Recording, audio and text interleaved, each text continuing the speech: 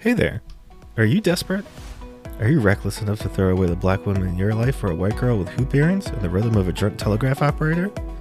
Hi, I'm Derek. You might remember me from Save the Last Dance. Now, after the first semester of college, for some reason, Sarah stopped returning my calls, and my letters, and my emails. But that didn't stop me from looking for the woman that I deserve. And that's why I founded the Pick Me Academy. At the Pick Me Academy, you'll learn all the skills you need to be the most basic that you can be. Classes include, I'm not like the others, I bet he won't do this, liking all her posts, and I didn't want to be the one to tell you, but he's got 3 kids. The Pick Me Academy is now enrolling for 2022, and we've got great guest instructors like Joe and Jason Derulo. As a great poet once said, don't be a lame, you know the game and how it goes, we trying to get chose. Disclaimer, the Pick Me Academy is not responsible for the black woman who can and will rightfully beat your ass.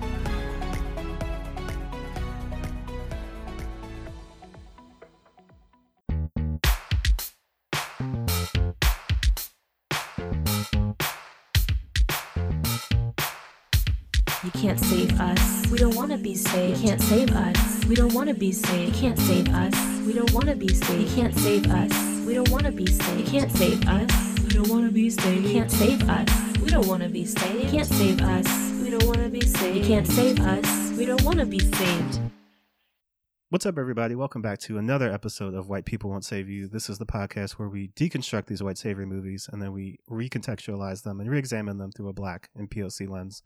I'm Jordan Clark, and I'm Cameron Mason, and we've got one that I think a lot of people have been asking for and kind of like wondering about. I feel like this one was definitely among the more confrontational movies. They were like, "Oh, make sure you include this one." Yeah, and there's like a lineage of these movies that have kind of like cropped up. It's like its own. There's multiple genres, right? So we've got like sports movie, we've got like teacher school movie, we've got obviously like civil rights or like, you know, like black suffrage movie, right? Historical film, historical drama, right?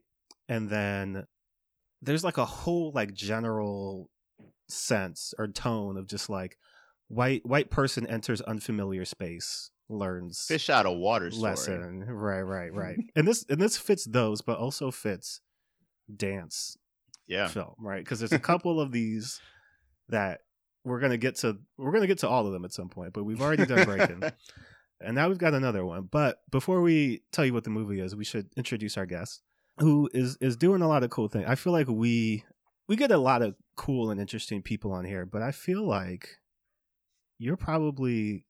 we had one filmmaker before. Yes. But Barathon. But I don't think we've had any other filmmakers. So it's nice to have somebody who's like also, you're not just a filmmaker, but somebody who's like studying this for real. So I'll go ahead and introduce our guests, and then we can run down everything that they're up to. But our guest today is Ifeanyi Awachie. Perfect. Yeah. Killing it. Yeah. Ifeanyi, how are you? I'm doing great. It's great to be on with you both. So excited. Yes. Yeah. But as I was kind of alluding to, I mean, you're doing a lot of things right now. So I'll let you kind of run down what people need to know about you. Yeah, sure. So I'm currently a PhD student at NYU Tisch studying cinema studies, as you alluded to a moment ago. I also shot my first film this year. It's a short film called This Thing Is Not For You. Thank you. Yes. Yes. And it's due to be finished by the end of the year. We're in post now. So studying film, making film. I also have a background in the arts.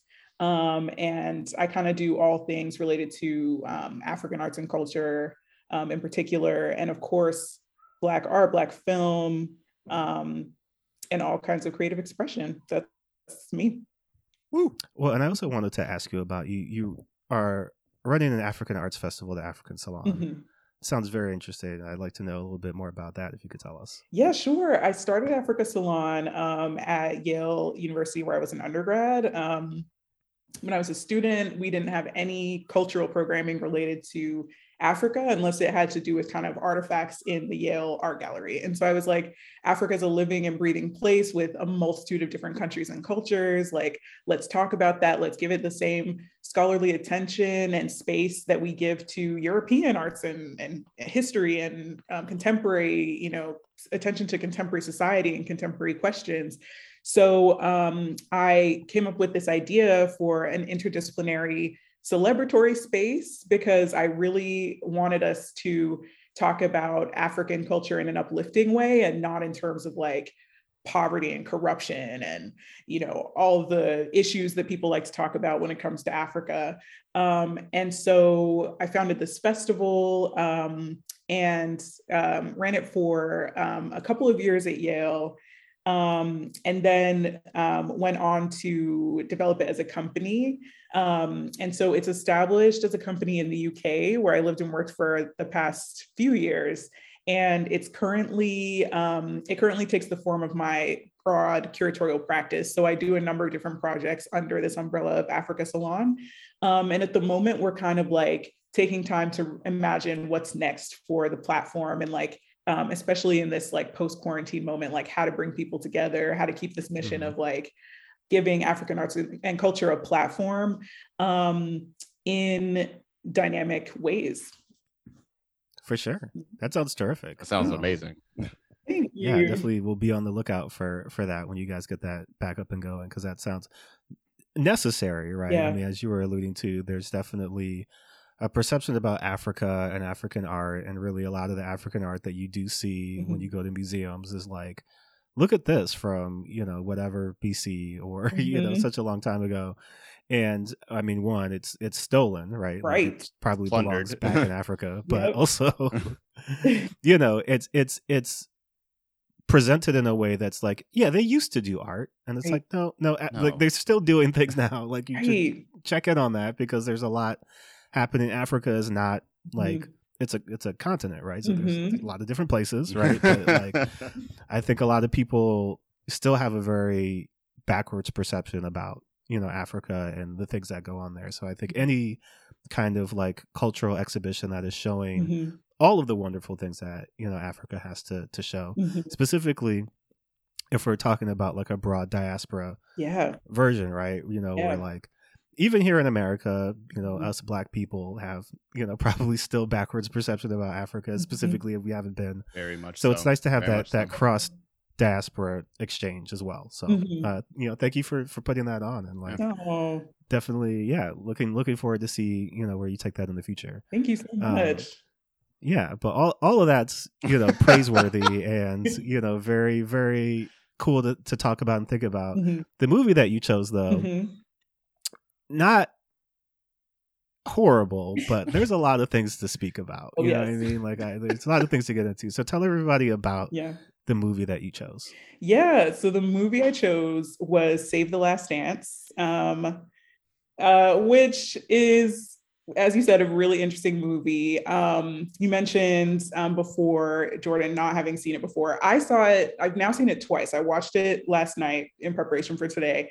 And the first time I saw it was when I was a kid. And my reaction to the film that time versus now, of course, is just starkly different. Like, actually, like, I really liked the film when I was younger. And I think I really identified a lot with the main character somehow. And then, of course, watching it, you know, as an adult, like, I could not stop cringing. But it's really it's a really interesting film because the writer kind of gives certain Black perspectives on the story that the film presents. He kind of gives those perspectives voice, but then kind of like contains those perspectives by the end of the film too, you know? So he kind of like, the film kind of centers around this like interracial relationship between this white girl from, you know, the very Christian suburbs, and this Black man from inner city Chicago. And so the film kind of like allows one of the Black woman characters at one point to voice, you know, her reasons for not supporting, you know, specifically white women and Black men dating. And she makes a really valid point, right? She's like, you there's only so many like Black men who are like able to transcend these like difficult circumstances that we're in the inner city, and this white woman, have like taken one of them, right? But then by the end of the film, the script has this woman apologize for this opinion, and I think it's one of many examples that we see of Black women or issues with interracial dating being positioned as something, as a hang up that Black women have, right? Yeah. Mm-hmm. Yeah. So it's complex. It's complex. It's spicy. Black women. Yes. Black women, maybe not on the whole, but like a lot of Black women I've seen talk about this movie hate this movie. Rightfully so. And rightfully so. Yeah. Cameron, was this a movie that you had seen before? No. I actually I avoided it for some reason. I don't know. I didn't see it. It wasn't that kind of thing for me. I've always been a person who's like into like bizarre comedy movies instead of like teen dramas. Like, I wasn't interested. So, but I always knew like, I guess I can say that over the years, I felt like I had missed like a benchmark of some sort. Like everybody was just like, oh, Save the Last Dance, remember? Oh, and then the memories that it sparked for these people. And I was like, I guess I missed out on something. And then seeing it now, I was like, oh my God, I can see why you thought you missed out on something, or you thought I missed out on something, but woof. Yeah. Whoa. Well, I think I was in the same space as you, because like thinking back, when this movie came out, I was, like a young teen, like 11, 12, like this is 2001, right? Mm-hmm. And so I was looking up the movies that came out that year, because I was like, what came out what was I probably watching instead of this? What was I on? 2001 is wild as far as movies go. There's a whole IMDb page that tells you every movie that came out in 2001. And I got to page 2. And these are all the movies that I found. Hit me with some. Like, yeah. Harry Potter and the Sorcerer's Stone. Definitely saw it. Lord of the Rings, The Fellowship of the Ring. Hell yeah. Yep. Mulholland Drive. Didn't see it then. Oh yeah. That's a good one. Yeah, Spirited Away, Donnie Darko, Shrek, yeah. Ocean's 11, Black Hawk Down, Legally Blonde, Moulin Rouge, The Royal Tenenbaums, Y Tu Mama Tambien. Oh, this is a great year for movies. Yeah. The Fast and the Furious, The Mummy Returns, Training Day, Amelie, Monsters Inc., AI, Monsters Ball, Vanilla Sky, Pearl Harbor, Scary Movie 2, Gosford Park, Ali, Lara Croft, Zoolander, Ghost World, Rush Hour 2, Osmosis Jones, Super Troopers, How High, wow, The Man Who Wasn't There, Baby Boy, Josie and the Pussycats, and Castaway. Yes. Yeah, these are great. This is a great list. It really is. And again, I was just like, what? Wait a minute. All these movies came out, and like, to give you I think these are the movies that I probably saw in theaters. I definitely saw Harry Potter. Definitely saw Lord of the Rings. Yeah. Definitely saw Shrek. Saw Moulin Rouge. I think I saw Zoolander actually in the theaters. That was more my speed. Yeah, I think I saw Zoolander in the Royal Tenenbaums. I saw that for sure. Yeah, I saw Ali. I saw Ali in the theater. Yeah, saw How High, and saw Josie and the Pussycats specifically for Rosario Dawson. Makes sense. Yes. So yes, valid. But yeah, so like Save the Last Dance comes out in the midst of all this, right? Wow. And so for those who aren't aware, this is Dwayne Adler's like first big film. Dwayne Adler is the director and creator who would go on to do all of the Step Up movies, right? Like he created the Step Up verse, I guess. And like, so this was kind of his first shot at it, right? And so this is a MTV Productions, when MTV had the pull to like make a movie and like put it in theaters, right? And it had a budget of $13 million. It goes on to make $131.7 million. Whoa, wow! Right? So like this movie did numbers. It was a moment. Like I just missed out. I knew I had missed out on something crucial because everyone saw it. Yeah, everyone saw it, and it was like a moment for the whole year. Remember, like it all led up to the Teen Choice Awards that year, the movie awards or whatever that MTV did. And that was like a whole deal, and they won like Best Kiss, and that was a huge deal. Yeah, there's one of my favorite Family Guy jokes is studio audience sounds. and one of them is Ethnic Kiss, which is uh-huh. yeah, and I feel like that was the year of Ethnic Kiss, pretty much. Mm-hmm. Oh God. Well, it stars a couple of people who have gone on to do varying things, right? Mm-hmm. So you got Julia Stiles, right? Yep. Got Sean Patrick Thomas. Mm-hmm. You've got Fredo Starr, who was also, by the way, king of the Ethnic Kiss. Yeah, because like he goes on to star in Cruel Intentions like right after that, which is a movie I saw, and that movie is just all about that. That movie explodes that and tries to make that weird and like sexy, but just fails just horribly.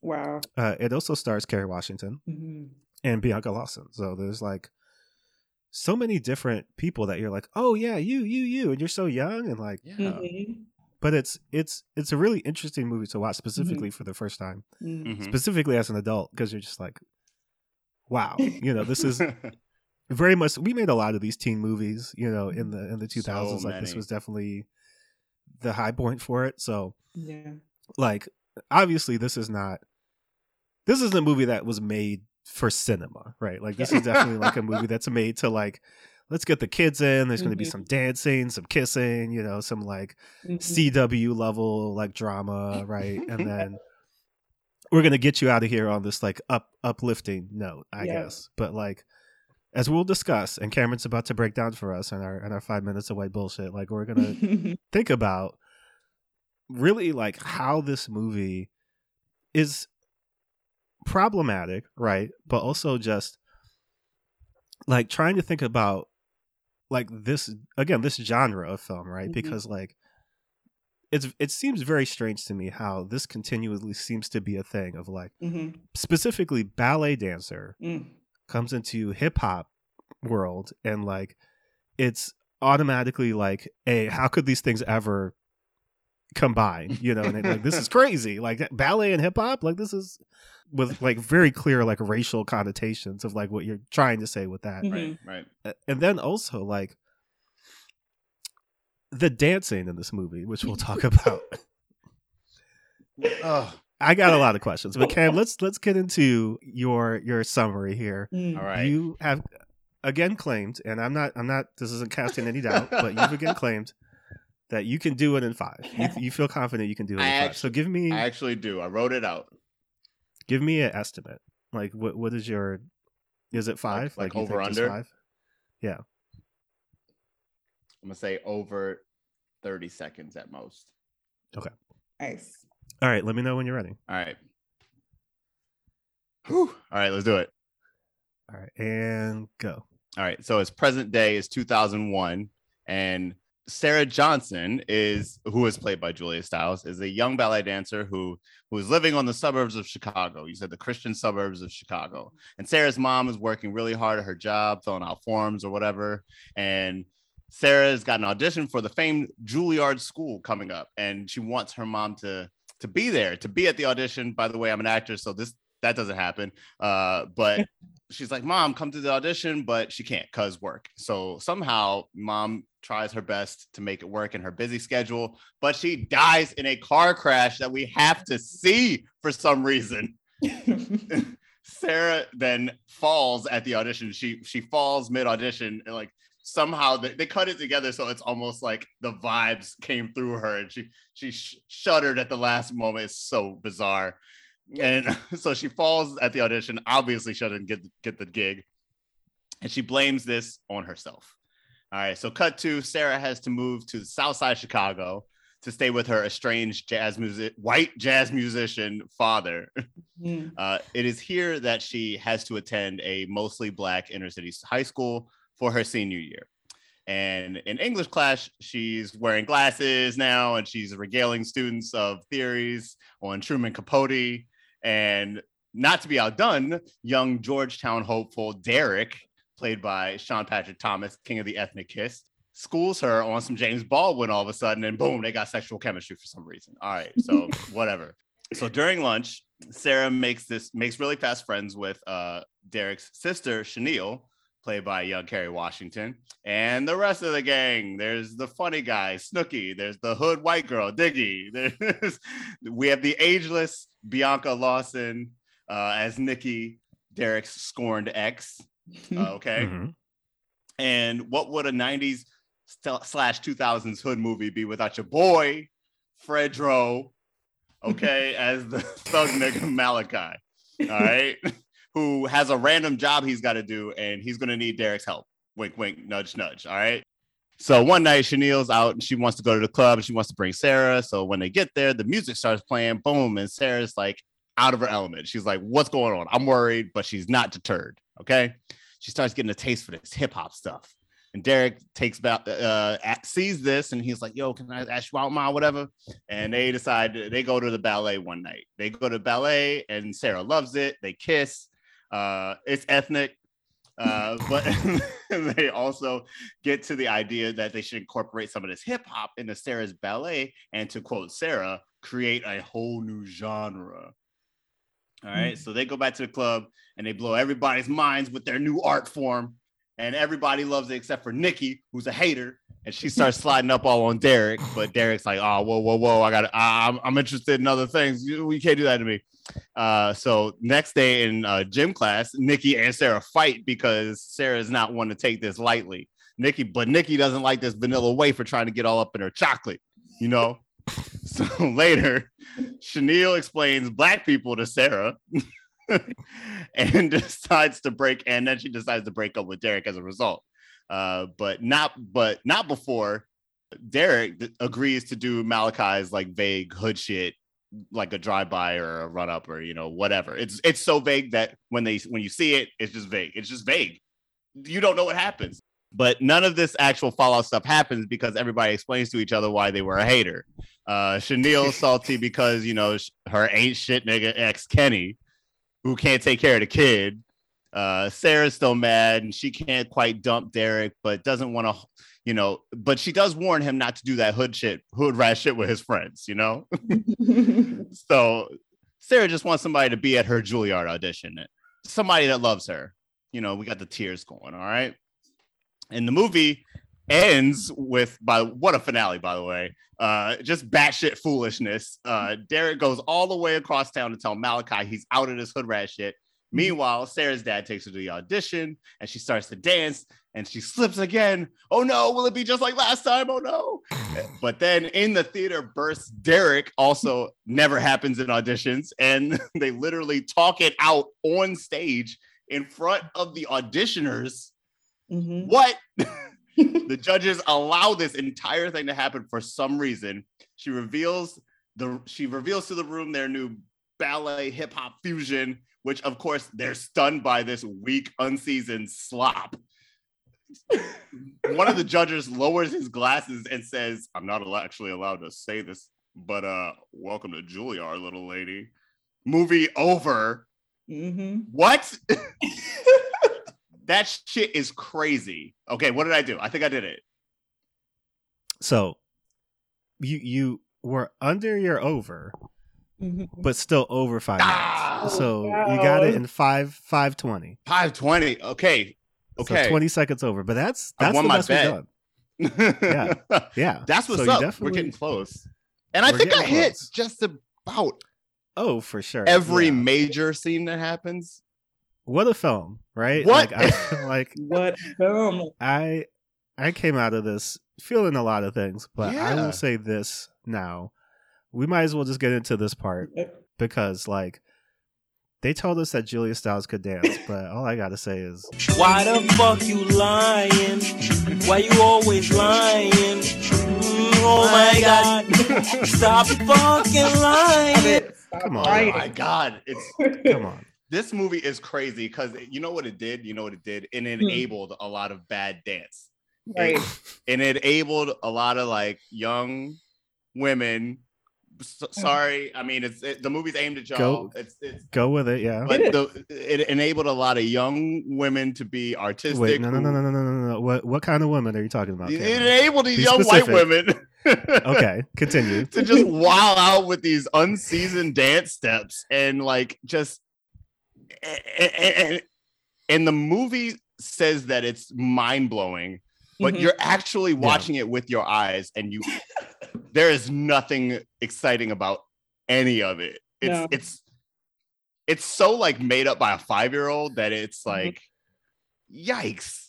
Well, here's the thing. So very much in the same way that in Breakin', there's the scene where she just rolls up like on Santa Monica, on the pier, like, and they're all just like breakdancing, and they're like, "Go ahead, Kelly, go ahead and get in the circle," and she just starts doing some like interpretive ballet shit, and everybody's like, "Oh, Kelly," and then they go to the club, right, and then she starts doing that again. It was like, "Oh my God, Kelly, whoa!"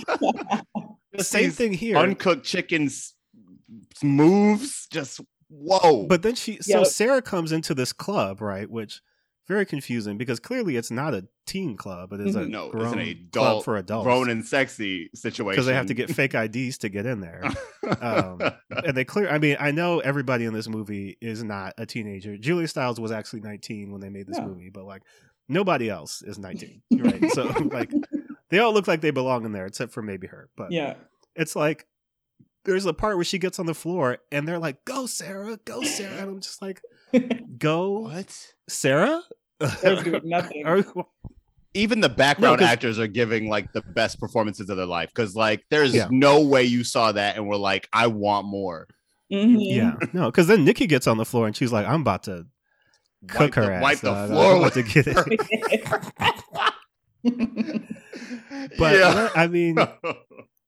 So, but yeah, I guess that's kind of like the whole premise of the movie is already blown out the water because, like, clearly, and who knows, right? Similar to Kelly and Breakin', she may have been a good dancer, right? Like in the abstract, like like good for Juilliard, good to do like ballet and like all this stuff. But when it comes to doing, and this is a very bland version of like hip hop dance, right? But it's like I don't even know if it's. See, let's get into this. All right, let's save the last dance real quick. All right, let's do it. Because this dance, and I'm talking about the dance at the end of the movie. Spoiler alert. Let's go all the way to the end. All right, let's get into this choreography. Has anyone ever seen anything like this in like a music video, even? Right.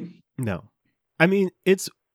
That sequence itself is maybe the wildest thing in the movie because one, I keep making these correlations to Breakin', but I think it's true in the sense that like the end of Breakin', right, still doesn't make any sense because it's basically Turbo and Ozone are going with Kelly to what looks to be a musical theater audition, right? So like they're auditioning for Top Hats and Tails. I think you're on the right They're track. auditioning for a musical theater production, which it's very clear that Turbo and Ozone don't want to do. Like that's not what they're punching above their weight. Right. This is what Kelly does, right? Like she's kind of using them as like a way to bolster her, profile, right? Mm. Sarah is auditioning for Juilliard, the premier dance school in America.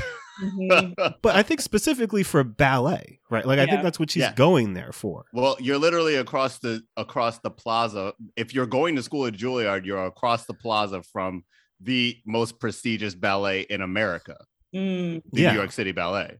Right. But she's going to this audition doing some weird hip hop ballet. Yeah. It's hybrid it's not even hip hop. choreography. It's know what, actually, and I'm sorry. I feel bad for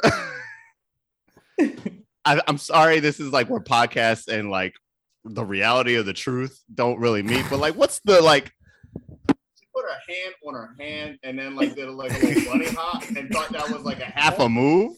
Oh yeah. That move is like offensive to me. That move is offensive to me. She does that, right? At halfway through, Derek runs in during her audition, busts in runs from the on back. stage, says, "Yo, like we got to talk." Da da da da. She's like, "No, I'm doing my audition," whatever.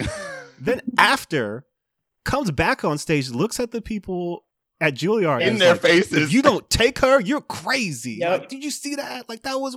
It's like, what? Like he would have been thrown out. And she would have been arrested by multiple police. Yeah, she would have been thrown out too. Yeah, right? The credibility of her audition is just like, just in the toilet. Or is it increased because she's been doing these hip hop influenced moves, and now she has a real life Black man coming in to let the white people know that she has in fact nailed those moves. She's got a hype man. He's her authenticating document. He's like her. He is her street. Wow, I did not even think about it like that. He is her authenticating document. Mm-hmm. Yeah, mm-hmm. It did work because she did get in. Like they were just like, oh, all right, yeah. No, they had to break the rules. Yep. To tell her how good she was, to tell her that she got into the school. Pack your bags. Pack your bags, Sarah. You're going to Hollywood. Right. But it's also because like it's the dance, right? Like we're gonna get into a lot of the other like complicated, messy parts of this movie, but like here's the thing: just from a filmmaker, we're all film people here. Yes. From a filmmaking perspective, right? Yes. When those dance montages start, right? Like they're training together. It like comes out of nowhere. It's not explained. I don't know what's happening. I don't know why they're doing it. Like all of a sudden, they never say like, "Let me help you. Let's meet after school." He does. It's just like so. He does. Oh, he does. After they first go to the club and she like makes a fool of herself, he's like, "Do you maybe want to meet?" It's the first thing you hear, even before he says like, "Did you have a good time tonight?" He's like, "Would you maybe want to meet after school? I could teach you some moves." My question is, what Black person have you ever met who said to a white person like, "Let me teach you. Let me give you hip hop"? Yeah, you're 1,000% correct about that because we'd be too busy laughing. Right. All right, hold up. Can we talk for a minute? Can we talk about Derek? Because Derek has the most pick-me energy of any character in one of these interracial like date movies that I've ever seen. Right. Yikes. He throws it all away for Sarah. He would have snitched on Harriet, right? Like if she was trying to get him free. He is the dude in that plantation, like a wedding announcement card. You seen that picture? Yes. Where like he's that dude. Yeah. He's got that energy. Because like every turn, he is like, you don't know Sarah. You don't know, like, I love her. Yep. Like, and it's just like, well, first of all, she just got here. She must have been there for like, how long do you think this movie takes place over? Dude, that's the next afternoon. I bet that's like her first day at school. The James Baldwin But it's like a semester of school, right? You would say like, this is probably like a handful of months at most. Right. Yeah. Right? She's not there for like a full year at this school. Right. No. And so like on site, they have this like almost like a meet cute debate moment where they're like talking about like Truman Capote, and he's like, you don't know what you're talking about. Like, let me tell you what I know about just general history and politics, right? And so she's like kind of threatened, I think. Honestly, it's real high school English class energy though, which is like, I read this and you didn't, and let me tell you about it. Oh my God. That's like that's definitely what some AP English energy going on there. Totally. Poor Kerry Washington then has to like cape up for her. It's very unclear why they are friends. Yeah. Like I don't know why Chanel and Sarah are friends in this movie at all, because like there's no impetus for it, right? Like she sees him pass by. Yeah. And like she's like, I could teach her a thing or two, I guess. I don't know. I think we could argue that Kerry Washington, Chanel, and Derek are magical Negroes. I'm gonna go there. Yeah. I think we should go there. Yeah. Like because as we're saying, there's no substantial reason why Chanel would be feeling this girl. Like, what's Julie Child's name again? Sarah. She is dry as hell. Sarah. Right. She is a box of saltines. She's a box of saltines. Chanel is super fine. Her hair is cute. Yep. She's popular. She has friends. She's street savvy. Why on earth would she be not only nice to this white girl, but trying actively to embed her in her group of friends? She's like introducing her to the girl. She defends her, Isn't there already a white girl in their group too? They already get quota. They're already at quota. She got to feel some type of way that like on site, they're just like, we got a replacement. Like we got to get you out of here. I need at least one scene of like Diggy just like in the corner, like, I don't like her that much. Right. I don't know how she ended up here, but I don't like it. Yeah. Right. But it is like every scene, right, is kind of justifying Sarah Yeah. and like trying to make it seem as if not only is she important, right? Like important in the sense that like, oh, like they what are they going to do without Sarah? Like they have to, like Sarah has to come to the club with them. She has to. Yep. She gives their life spice. Mm-hmm.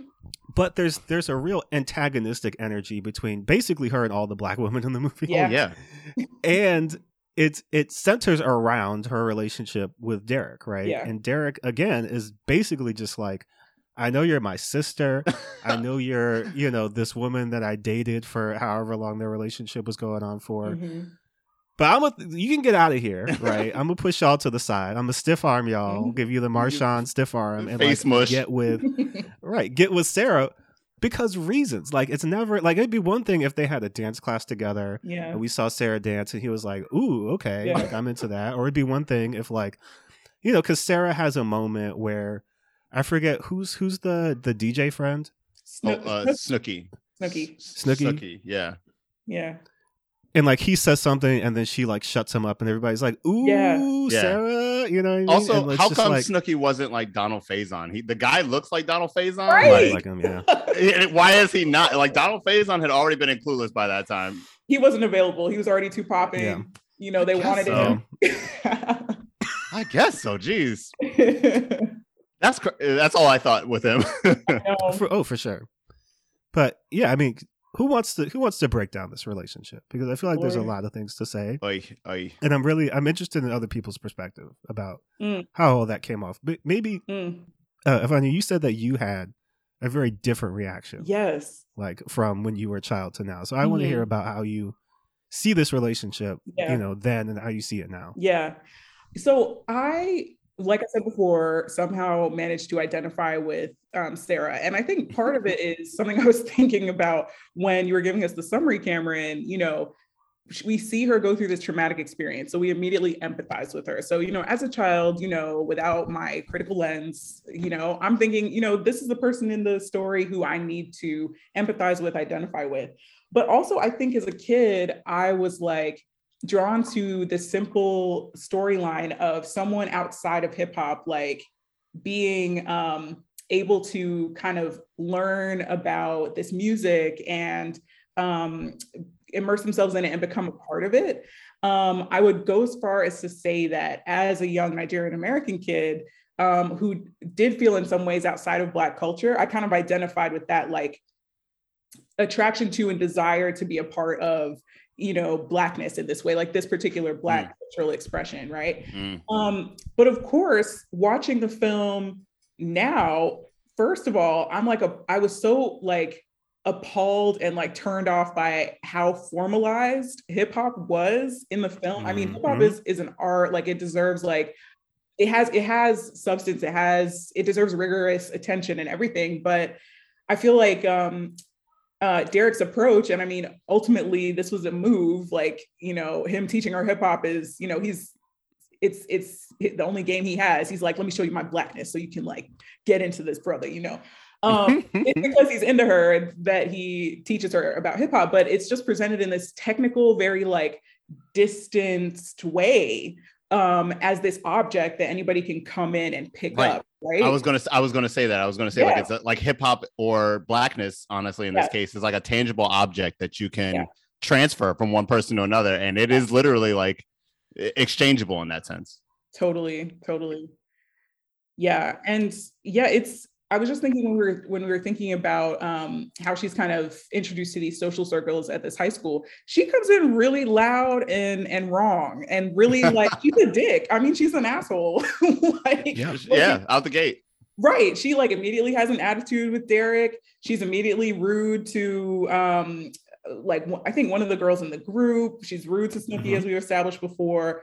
She's not treading lightly, right? And yet she's attractive. Like Derek is like into the fact that she can spar with him, as disrespectful as she is. And she, finesses her way into their world in that way. Another thing that's coming to mind is the fact that her dad is a jazz musician. So like she's had the blueprint, she's had the prototype there all along, infiltrating Black music, Black culture, and making it so right her own, right? It's mess. That's I don't know if it's intentional, because that kind of thing feels like something the writer was just like, all right, he's estranged, but he was chasing his dreams too. And it's also like, it's so there on his face already. You can only... It's weird though, because I speak into intentionality. Two things this movie does, and I can't say whether or not they realize what they're saying when they do this, right? Both Sarah going to the school, right? And I guess where her dad lives specifically on the South Side, but also just in general, it feels like punishment, right? Like it feels like a step down in life for them as two white people, you know what I mean, going to the school. Because the thing about the school, it looks fine. Right. Yeah. It's just a lot of Black people. So I think, I don't know what you're trying to tell me about it, because like, I guess Malachi is like with the shits. And so, so like stuff like that could happen at the school. I guess I think that's what the intention or what's to be assumed, you know? Everybody else just seems like regular people. You know what I mean? Like nobody else at that school is like, whoa, like not even like stereotypes, but even just like, you know, they're talking about Truman Capote and like whatever English class that is, like, and like kids aren't like, this isn't Dangerous Minds, right? Like the kids aren't in the school like throwing papers at the teacher and like, you know, like going wild, just teach. Like they're all just hanging out. Like it seems fine. And so like it's a weird implication that she's going to the school, because it's not like, oh, she doesn't know anybody, or like, oh, like, you know, she's still processing losing her mom and there's trauma involved. It's like, what's she gonna do with all these Black people? And it's like, I don't know. Like, go to school? Like, what's happening here? So I think I also want to speak a little bit on, I mean, this is continuing the Derek as pick me thread, but like we've seen a lot of different white saviors on this show so far. And I think Sarah is maybe the first unintentional savior, right? Because she goes through the movie not really giving a shit about anybody else around her. Like she just kind of comes in, exists, gets what she wants, and then like when people tell her she's wrong or that they have a problem with her, pushes back in a very like she's about to cry kind of way. My mom died. Like that energy just like brimming under her, like that's under the surface in every scene. It's just like, what? My mom died. Just like just ready to just bust with tears. A lot of people are saying very real things to her, and she's just kind of like, what? Like, what are you talking about? Like, I don't, you know, like there's a scene where Derek is, well, there's, all right, two scenes with Derek that I want to talk about. Let's go. The first scene is wild. And this is where I was just like, Derek is going down. Like he's made a choice. It's a poor choice. It is. And something's going to happen to him, because there's the scene on the bus. They're on the bus together. There's a white woman looking at them, giving them oh my god, that look of like, I don't approve, right? This scene is so gross. Sarah turns to him and says, just go with me. Big red flag.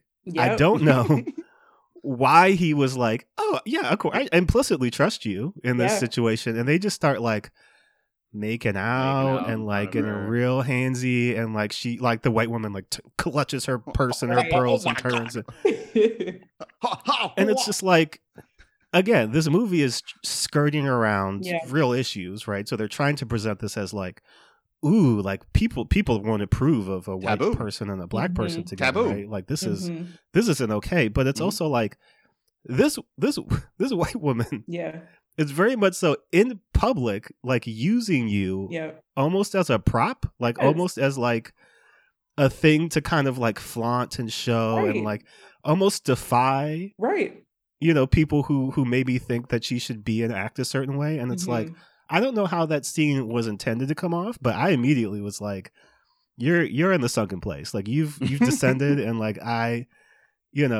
hope somebody can reach you. They never do, but like that was I had feelings about that scene. I feel like Derek performs like a prop in that scene. I feel like the movie just is presenting him as such. it's so gross, and it's all fantasy. Yeah. It's literally there for like, Midwestern white girl teens who are like, oh my God, I've never met a Derek or a Darnell before. I wonder if they'll make out with me on the subway. Like, yeah, like I want a black male accessory that I can, provoke outrage in other white people with. Like that looks God, it's hot. I'm with it. So right. Yeah. So again, that's why I'm like, he's definitely that dude in that plantation wedding invitation. Oh yeah. Like he's got that energy. But then there's another scene with Derek where he's trying to explain what's happening with him and Malachi, right? And so Sarah's kind of like, why don't you just like stop being his friend, basically, right? Like, why don't you just stop hanging around with him, because he seems dangerous, right? And I don't think she ever told him about the other wild scene where Malachi just yokes her up in the bathroom, which is just like, we know better, right? Like, I don't care how thugnificent you are. Like, you're not going to yoke up the white girl who just came to your school in the bathroom. With like little reason, maybe 5% of a reason at best. I mean, yeah, looking at her menacingly is probably a step too far in and of itself. Wait, but like, what is he do? I mean, I saw this movie 3 weeks ago. So like, what's he doing before he's dealing drugs? He's dealing drugs. Yeah, straight up. Yeah. And it's just like, you better get out of here. You ain't seen nothing. I'm gonna see shit. Yeah, smack you. Blah blah blah. Yeah. And Malachi is very much so presented as like bizarro Derek, dude, right? You like, got it's just like you got Fredro for a reason. Like Bethany's can't take Malachi home to meet their parents. They could bring Derek, right, but Malachi, no. Absolutely. But Derek is presented again as this idea of black exceptionalism. He's going like, to Georgetown. He's the best. He's going to Georgetown. He knows about James Baldwin and like as he's 17 or whatever. Like, yep, he wears pullovers. Yeah. He's good enough for her, which is also like, who is Sarah for him to be good enough for her? Exactly. Like, she ain't shit. She ain't really up to nothing. So I don't really know why he has to meet all these standards for her. Where it's just like, you might get into Juilliard, but like, so might a lot of people. I don't know. Like, I'm not quite sure what he's shooting up for. But so like, it's this whole scene where she's basically telling him like, yeah, just like, don't be his friend anymore. And she's like, oh, you don't understand. Like, me and Malachi, like, we're boys, and like. Like we good. Yeah, like let me handle it. Like, I'm gonna talk to him and all that stuff. But it is a real like she's coming at it in a way that's like, be his friend or not, I don't give a shit. Like, why are you talking to me about this? Where it's just like, wait, what? Like, like very much the energy of like, I'm not even gonna be here in a few months. You know what I mean? Like, you're coming to me with all your problems and like all of these. I'm leaving. I got stuff to do. I have ambition.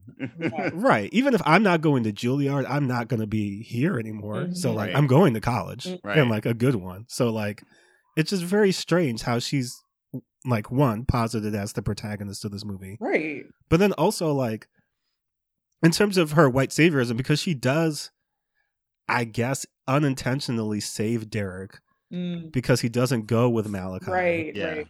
If she wasn't there. Yeah. To intervene, he would have done some hood rat shit with his friends. Yeah. Yeah, but it seems like she doesn't care one way or the other. Like, there's that weird breakup they have where it's just kind of like, it's not really a breakup. No. Right. And it's a very CW kind of situation where all of a sudden they're fighting about things. Right. And like vague language about it's not so simple. You don't understand like about, and I'm just like, I mean, okay, fine, whatever. Yeah. But like her just whole very casual attitude about everything, because then we really obviously need to talk about the scene that I'm sure everybody's wondering about, which is the Kerry Washington scene. Yes. Where Kerry Washington is trying to explain to her why Nikki, Bianca Lawson, is upset with her while she gave her some hands, which again, let's just, before we get into that, Nikki could have and should have beat her ass. Absolutely. Right? Like, I don't believe that Sarah would have for 1 second even got out of that situation. No. Like, she would have been done. Right. Somebody would have thrown hands.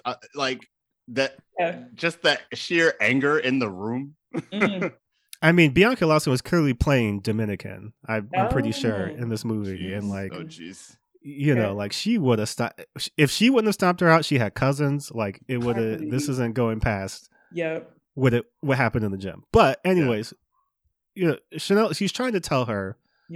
Look, this is why Nikki's mad at you. She's got just reason to be mad at you. Like you come in and choose the only good black guy in our school, and like you. And it's weird because there's also this. I wish you would have said that. Well, there's this weird energy between Kerry Washington and Sean Patrick Thomas, where it's like your brother and sister, right? Because it seems like y'all want to get together, and the way that she talks about him is, oh yeah, he's such a good catch. He's fine. Like, he's a good guy, you know. Right. It's just like, I mean, you know, like hype up your brother, you know, sure, like that's fine, but it gets into a space where I'm just kind of like, y'all remember that they're related. Right? I had to remind myself. I had to remind myself as I watched the movie, like, oh, they're siblings. But they're never in the same house together. Yeah. Even though we see the house. Yeah. Like we go home, we go there. Right. He's not there. No, he's out chasing Sarah. So you know, he's got his priorities. You know, but so basically the whole scene culminates in Kerry Washington, you know, telling her what it is, and then Sarah says, "There's only one world." You know, like we have to, you know, live together and be together, and because I think Kerry Washington says there's two worlds, and she's like, "No, there's only one world," and she's like, "No, like you think there's only one world, but you know, like." This is our reality, right? And then Sarah just kind of walks off hurt. And then Kerry Washington, a few scenes later, has to apologize to her. She's the one that was wrong. Right. Because you don't get to choose who you love or like some shit like that. You don't choose. So like, let's break down that whole scene because there's something happening here, right? And I'm going to get a little bit of the behind the scenes ahead of time because because this movie is written by two people, right? Okay. So it's the screenplay is by Dwayne Adler, but it's also by Cheryl Edwards, who is a black woman. No. And I feel like this is one of those things. Wow. Well, so this movie is co-written by a black woman and directed by a black man. So there's a lot happening to unpack, but this feels like a scene where Cheryl got to write something. But they were like, but we can't let that go unrebuffed. Totally. Yeah. Right. Like we can't let that exist in and of itself because Sarah has to get her, you know, momentum back so that by the end of the movie, you're like, oh yeah, Sarah, go. Her. Like we want you to go to Juilliard. But it's just such a weird thing because like we talk about this a lot. You're watching these movies, white people, you're Sarah, black people. Yeah. We're Kerry Washington and all the other black people in this movie. Or Snooki. I hope you're not dead, but you are sadly one of the other black characters. Oh man, I'm Nick. But so like, no.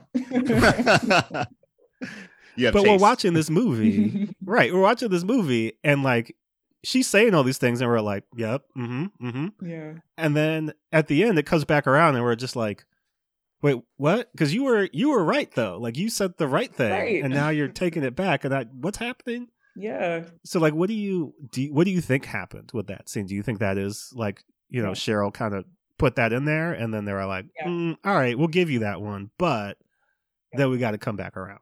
Totally. It feels like this tug of war. A lot of the movie feels like this tug of war between these different viewpoints. Like in some, I'm not actually too surprised to hear that it was co-written by Cheryl because there are moments where I'm like, oh, this feels real. Like this kind of resonates, you know, when, you know, mainly when Kerry Washington is speaking at different points.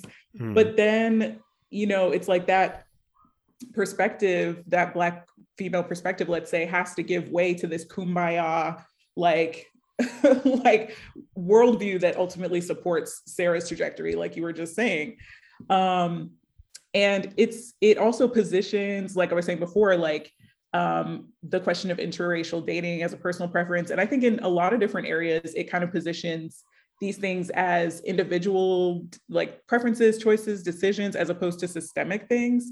Like in the scene with Derek and Sarah on the bus with this racist white woman, what that scene essentially does is position racism as like some white people's problem. It's not like an atmosphere. It's not a structure. It's like, oh, she's Sarah basically makes this face at the end of the scene, like, oh, what was wrong with her? Like, I don't know what she was on. And then, I mean, that's her error in the entire movie, honestly. When people come to like not attack her necessarily, but like, they're dancing against her or something, like, she's like, what's going on? Why? Right. I'm great. What's the problem? Yeah, totally. So yeah, I think I can just picture the writer's room in kind of crafting this scene at the playground and saying, well, no, we can't end it on that note, because we have to give the people a happy ending and we have to paint this picture of racial harmony in America. So in order for that to happen, Chanel has to renege on her previous statement. Yeah. It's such a weird scene, right? Because Derek and Chanel are outside. We have yet to say that Chanel, I guess, what do you think? She's 18, 19? Yeah. She's got a baby. Yeah. Right. So she's got a baby. You're saying she got left back? Oh, no. I'm saying that she's probably about to graduate. Is what I'm saying. Yeah. She's a senior. Yeah. She's got a baby. They're outside in Chicago. Yeah. And what I can only assume is negative weather. She's just holding this baby. Right. Baby is not properly dressed for this weather. I don't know what's happening. Baby. But also, like, Derek is kind of like, talking around, I'm not really hurt, because Sarah is like, she's all right, but I got other options. And then like Chanel's basically like, oh wait, well, let me tell you why you should probably go back and be with her. And then like he turns around and is basically like, go take that baby back inside. I gotta go. I gotta go see my girl. I gotta go. And like he runs to her house. Yep. Right. Sprints. In a scene where every trash can in Chicago is on fire. Right. Like he runs back to her house. And then she's not there. Again, it's very weird because, like, I don't know where they live in proximity to each other, but, like, seemingly close enough for him to get there on foot in a reasonable amount of time. And then, seemingly, he's not that far from wherever this Juilliard audition is going on. Yeah. We could just run. Because he gets there. You can just run to all these places. Yeah. And he's not out of breath. No. Not at all. He's in shape. He gets there just in time. While his boy Malachi is off getting into some wild action. When that car exploded, I was like, hold on a bit. The slow-mo. What is happening? When it caught on fire. Because it's like, again, presented in a, like, that's what niggas deserve. He's out here. This movie is wild sensationalism all over the place. Like, it's almost like expressionistic. Yeah. The whole, like, I'll say like the intercut scenes, both her auditions are intercut with like other things to make you like amp the energy. Like he's running and she's dancing and or mom is getting in a car crash and she's feeling it on the other side cosmically. And like the car crash is like the explosion is only there so you can see an explosion. Like it's so crazy because I'm thinking about like the days. Think about it, like you're a director. You got your call sheets for the whole production. And then you just have like all these school scenes, all these dialogue scenes, club scenes. And then, we have to find some explosives for Wednesday. Like, what? Oh, man. And a bunch of trash cans to light on and fire. A bunch of trash, light every trash can I see on fire. We need fire department for Thursday. Right. It's crazy. Yeah. Well, and I think we'll get into this a little bit in the reimagining, but I mean, this is something I've been thinking about a lot lately, and just in terms of the white gaze, right? And like its persistence, in a lot of spaces where it's like, because this is, before I ask this question, let me ask kind of a non sequitur, but like, is Save the Last Dance a black movie? In the sense that there are some movies that aren't black movies, but we claim them, right? I think this is why I ignored it. Okay. I think this is why I ignored it. I feel like I had an attuned lens to this already. My third eye was open. My third eye was open at 2001, so 14. Yeah, you put some shea butter on and it was just like, like you can see it. You can just be like, oh, this ain't for me black. Right. This ain't FUBU. Right. But do you think it was, so if it's not a movie that we claim, do you think it was made for us? Like, do you think we were part of the intended audience of this movie? Or do you think this was made just for a general MTV audience to watch these two attractive young people dance and make out? Yeah, I think the latter. I think it's made for the Beckys of the world.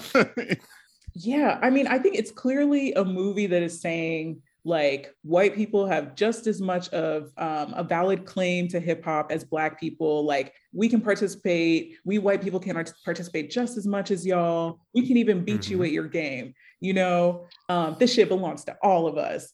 Yeah, and that energy, right? Like, that's some real all lives matter energy in this movie. Definitely. And it's crazy because when I was watching it for the second time, like, I remembered certain moments that are like they were burned into like my memory of the movie. Like, the first time I watched it, like, oh, like they're in the club and like that happens, and like Nikki said, when Nikki says, watch me squash this shit, I'm like, oh, she said, you know.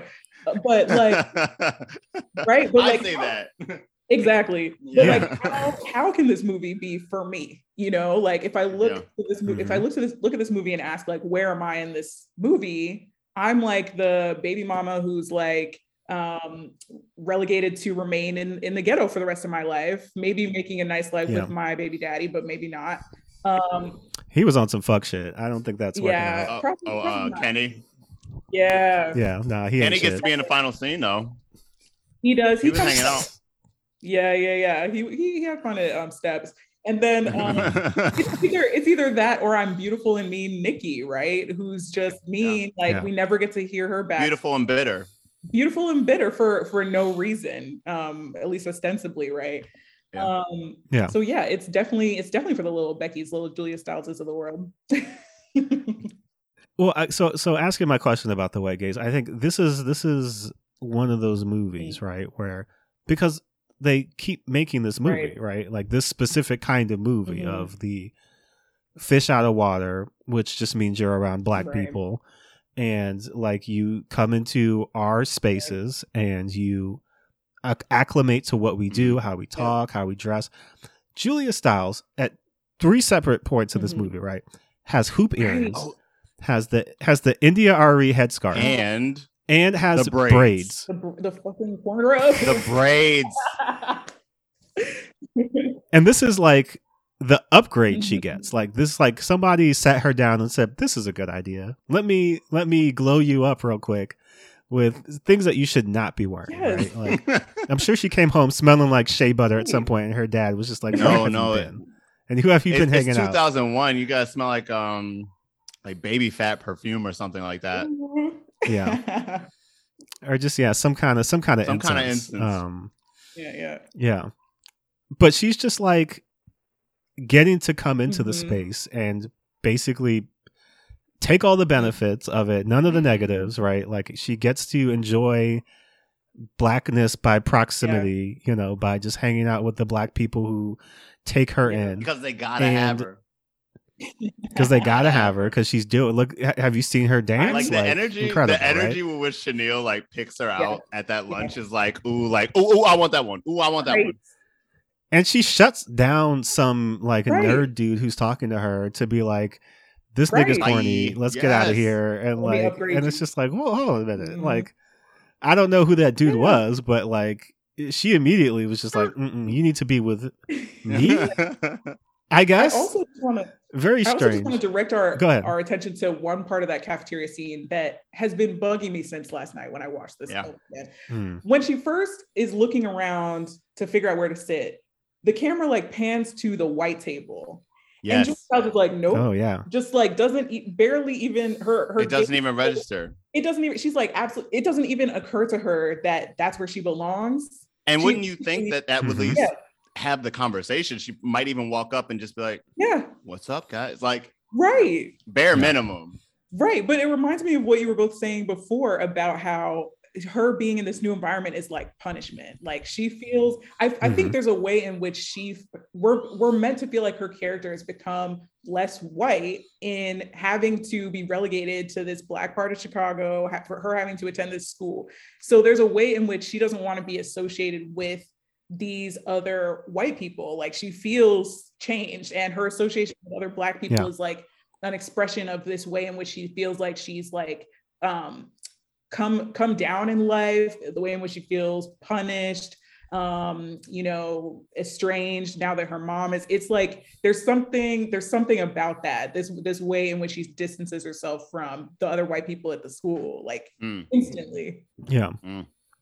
Well, it's weird because thinking about it just now in this moment, what white people does she talk to in this movie? Diggy. Her dad for like 5 seconds maybe. They don't even have a scene where you're like, what are you doing here, girl? Right. You would think they would at least have that scene, or at least like 2 exchanges of dialogue that you're just like, so how'd you end up here? What happened? So it's predominantly Sarah talking with Black people, right? Like that's the majority of her interactions, if not almost exclusively all of her interactions. Because there's really, I mean, besides Diggy, there's no other white people that we get to see in the school. Like again, there's the kids at that table, but like they never come up again. That's kind of it. And I think that's kind of where I'm kind of getting at, is like, so we are getting this white gaze of like what Blackness is, what acceptable Blackness is, what conventional Blackness is, like, and then you get to kind of, if you're white, watch this movie and have a voyeuristic experience where like you kind of come in and get to like, ooh, we get to go to the club with them, and like, you know, it's like a Fat Man Scoop soundtrack, like, you know. You're not wrong. The soundtrack was popping. Yes. Oh yeah. Club scenes were beautiful. Yes. Best things about the movie, honestly. Yep. Right. It's very much though like this repeated refrain, whether it's this, whether it's Breakin', whether it's Step Up, of like, all right, so like it's I don't even know if the movies are saying this explicitly, but it's almost like, so you don't want to be Black, right? Like that, you don't necessarily want that, but there's some things that they have that it would be nice if we got to like do sometimes and maybe like take for our own. And then you can, because this part's never said in the movie, but it's what you are left to assume when the movie ends. Derek is leaving, Sarah is leaving. Nobody else in this movie is ever getting out of Chicago. Period. The end. Yeah. They're all done. You're like, this is it for them. Sarah may never even come back. Right? Like she might never see any of these people again. She's going to Juilliard. Her life is on an upward trajectory. Everybody else is basically peaked in high school, and like, you know, there's nothing for them besides Derek, who's going to Georgetown. Right. And it's just like, the good Negro. It's so gross. It's so gross because it's so apparent. It's so on its face. Right. The movie doesn't even try to like pull anybody out of their stereotypes. No. They kill Malachi. Like, like they shove him so far down that stereotype, he literally ends up in hell, as symbolized by the fire. Yeah, you're right. He's gotta repent for pushing Sarah in the bathroom. Up a car. They had to show you they blew up a car. Yep. Yeah. So you know he's dead. He's not coming back. You know, he's got to be out. So yeah, I mean, it's one of these. This is, again, it's a teen movie. You know, like we don't need to ascribe a thesis statement to it, but it's also that these are movies. Again, this was a #1 film at the box office. This is a movie that is considered a classic of our time, right? Like our generation. Don't put me in that. Save the Last Dance. You know what I mean? It ain't a classic of my time. Well, you know. Right. Okay. But, you know, in a general sense, right? Like the MTV generation, we're like, Save the Last Dance. Like that was the jam, right? But I feel like a lot of people are like you, Ifeanyi, like they hadn't seen this movie since they saw it as a kid. And so they're still carrying the nostalgia with them of like, oh yeah, Save the Last Dance. I watched that, you know, when I was, you know, a teenager, and like, and then whenever they watch it again, they're like, oh, wait a minute. Yep. I was not processing all of these different things, you know, when I was like 13, 14 years old. But now that I'm seeing this anew, like it's crazy. Well, let's talk a little bit about some of the behind the scenes of this movie. There's not a ton going on. I was trying to do a little bit of research too recently, because I was like, there's got to be some kind of weirdness, but no. Well, there's a few There's things we should touch on, right? And so, I mean, again, going back to the box office, made $131.7 million, right? It debuted at number 1, knocking off Castaway when it came out. So it had 27.5 in its opening weekend. So like this movie like made an impact, right? Like it came back. Yeah, it came out and like was something culturally relevant, right?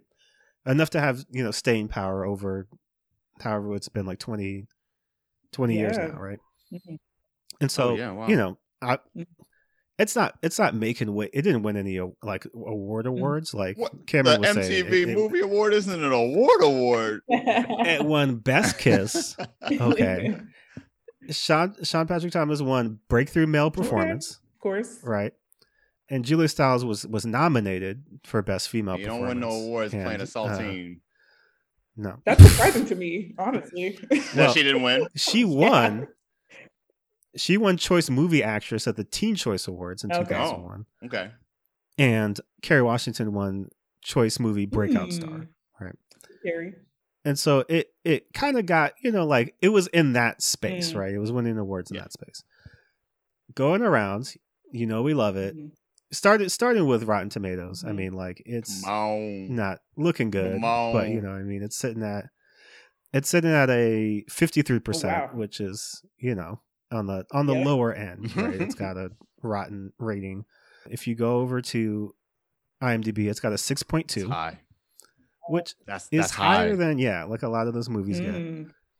Of course, if you know our show, you know how Amazon gets down 5 stars, baby. Yeah. We love it. We love movie, it. They yes, they want to love it.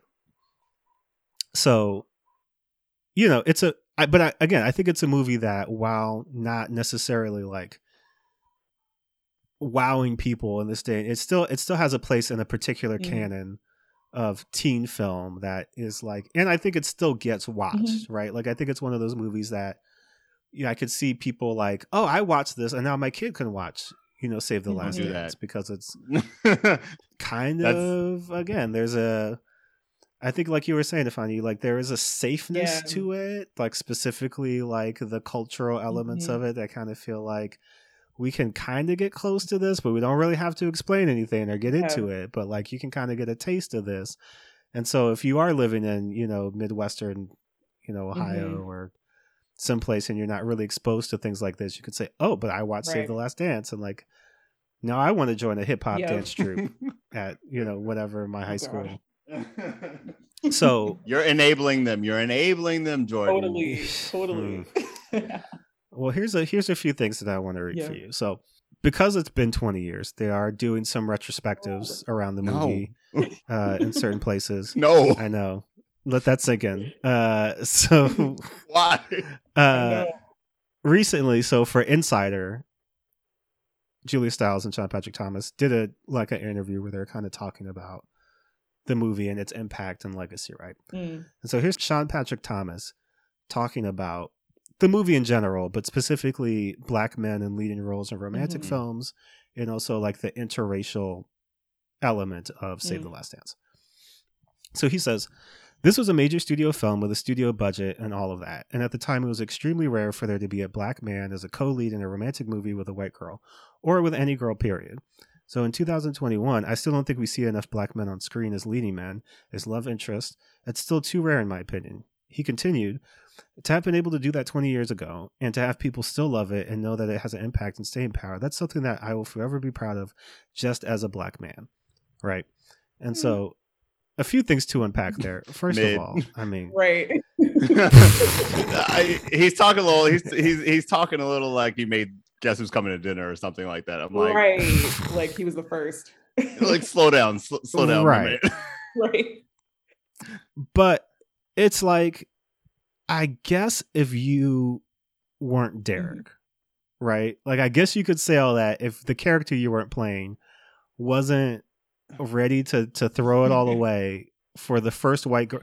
Not even the first white girl, right? I mean, there's white girls at the school, but it's like this one in particular is like, I guess because she's going to Juilliard or like she's got brains, prospects. I don't know. I'm not quite sure what's happening here, but like, it's it's framed as if, yeah, like he's immediately like gotta get in with Sarah. I just everything is about Sarah. Imagine him just like going around being like, but she reads like Truman Capote. She right, dance, like just like bragging about. What did you? Hey, yo, I met this girl at school the other day. You know, she does ballet. I mean, y'all ain't up on that. You don't know anything about that. What you know about y'all have a bit? Yeah. What y'all know about the ballet? Which is also wild. There's a part in the movie where she does some ballet in dance class, and everybody's like, "Yo, what's that?" And it's like, you've seen ballet. Black people have seen, like, it's not like it is not a foreign concept. Yes, to them. Alvin Ailey's dance company existed at this period in time. Like, don't do Alvin Ailey like that. Don't do that. Don't do his legacy like that. Right. Don't do his legacy like that. But it's also it's another continuing theme throughout these movies where white people get introduced to Black culture, and it's like, wow, this is incredible. We don't have a choice. Like, white culture. We know white culture. Yes. Like, it's just a thing. So, like, whether it's Alvin Ailey or just, like, the Nutcracker, or, like, we've seen ballet in some way, shape, or form.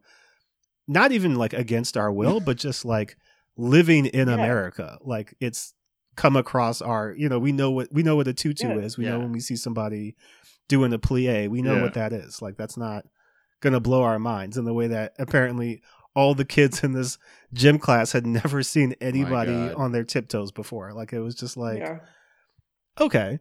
But so, you know, I kind of get what he's getting at, right? In the larger sense of, sure, right? Like, we talk about this, like, we talk about this specifically with Denzel, right? Like, Denzel, in every movie that he's in, he's got at least a woman of color as a love interest. Like, it's, is there a Denzel movie Is there a Denzel movie where he's with a white woman? Not a white woman, but like he's with Eva Mendes in Training Day.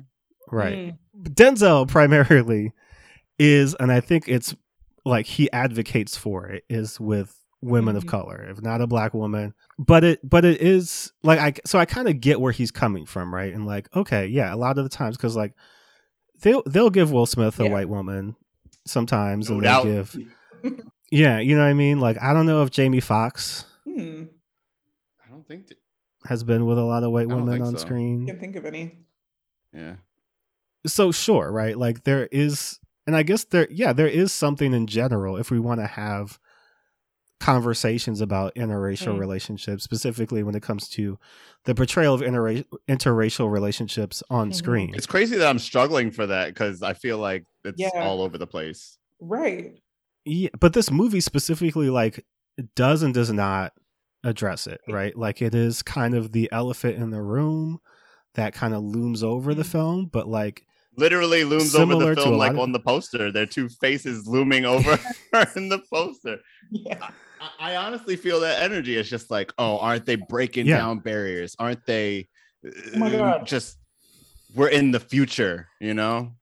The fact that during their sex scene, the song True Colors is playing. Oh, no.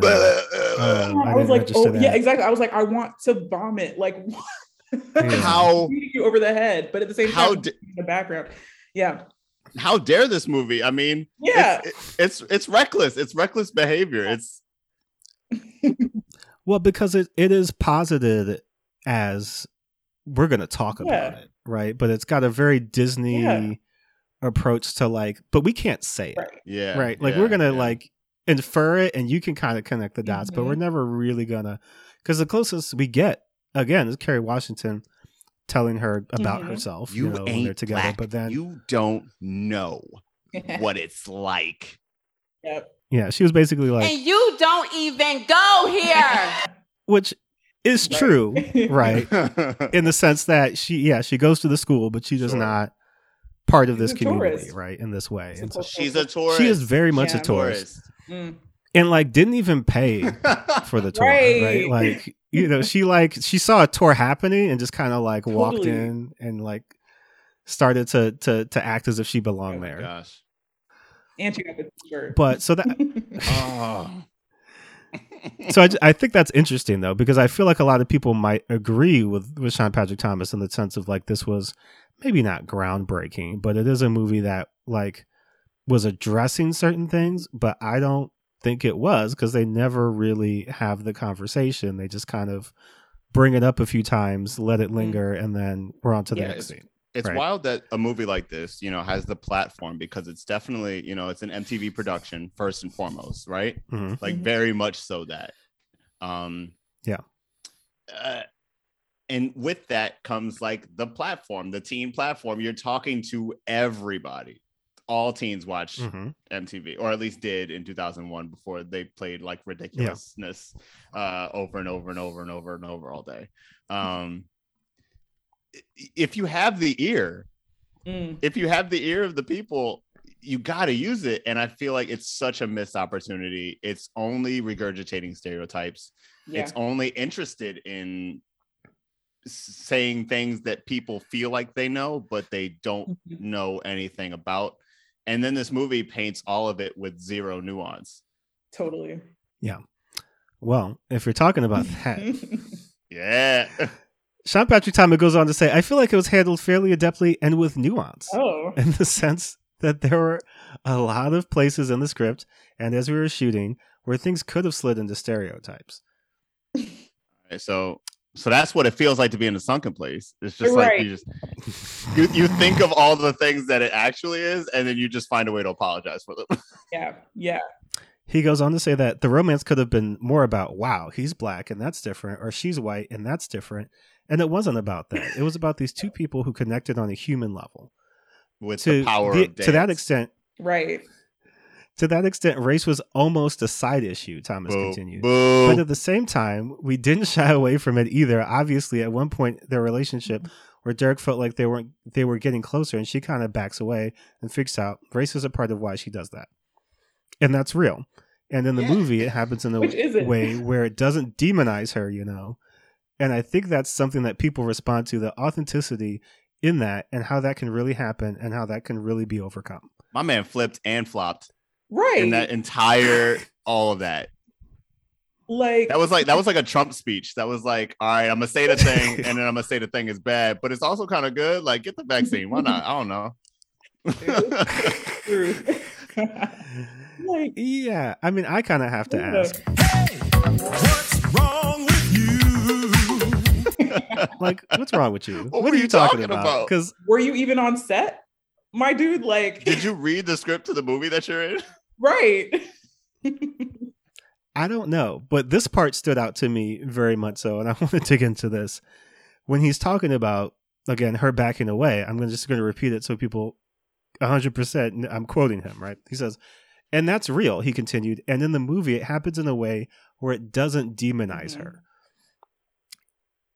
And I'm just curious about what that is supposed to mean, because I feel like what you're insinuating is that it happens in a way where the white audience doesn't feel called out because somebody's telling them about themselves. And that's important because that's who this movie was made for, right? Like, that's who we're trying to speak to. And so it's like we wanted to educate people on race, but we didn't want to offend them or hurt them. Yeah. And also people means white people. It's like no regard for black audiences. So no, because that's kind of no. Go ahead. Go ahead. Oh no. Oh. I was just gonna say that it feels like so much of this movie, when we're thinking about how we're handling race or speaking about race or even like trying to get into this topic, like I the more that we talk about it, the more that I'm very much like firmly in the camp of no, movie not just not made for us, but like we were like scenery, right? We were like the background of the film, like the setting for this to take place in, because sure, right? Like you don't necessarily have to set up Sarah as the bad guy or the villain of the movie, but she's got real antagonist energy, right? At least, when you're watching it, and to really see that perspective, right? Like the intentionality in that, right? Where it seems like this is what the movie was supposed to be, right? Like this is how the movie's supposed to play out and supposed to feel. And yet, like, Sarah is saying a lot of real low-key racist things throughout the movie. She's like, there's one part where she's talking about, oh yeah, I stole a hat once, which is like real, white girl. Oh, I stole from Claire one time. Yeah. Like I'm with it. I'm bad. And it's like, all right, Yeah. no. But she kind of is not. There's no engagement, right? Like she doesn't engage with Derek at all on any level in terms of like the world he's coming from, the people in his life. She doesn't engage with the school really. Like she's just kind of there for Derek. Yeah. And, you never really see her. She goes to the club with everybody. Sure. Right. And that's where honestly, that's where the movie like kind of sings a little bit, as much as it can. Because her dry ass dance moves are still tough to believe that everybody's like wilding out for it. Let's just say it. She was offbeat for most of the movie. Like, oh no, yeah, it wasn't just dry. She was literally offbeat. She was incorrectly adhering to the beat for most of the. And I was like, it's bad. Yeah, it's bad. I was like, she is either a great actress and that she is like purposefully offbeat, like she's doing this on purpose, or what probably really happened is that. So, I mean, here's the thing, right? Julia Stiles claims that she has prior dance experience, right? That she grew up dancing. Okay. And so the movie, she only had, I think, like a month and some change to like learn the choreography and do all the dancing. And so, she was doing like 6-hour days, for a month of just like learning the dance, learning the choreography, trying to do a little bit of ballet and a little bit of hip hop. She, again, it is said that she filmed all of this except for a few choice parts with the ballet where they had a double come in and do that for her. So she is doing a majority of the dancing in the movie that you see.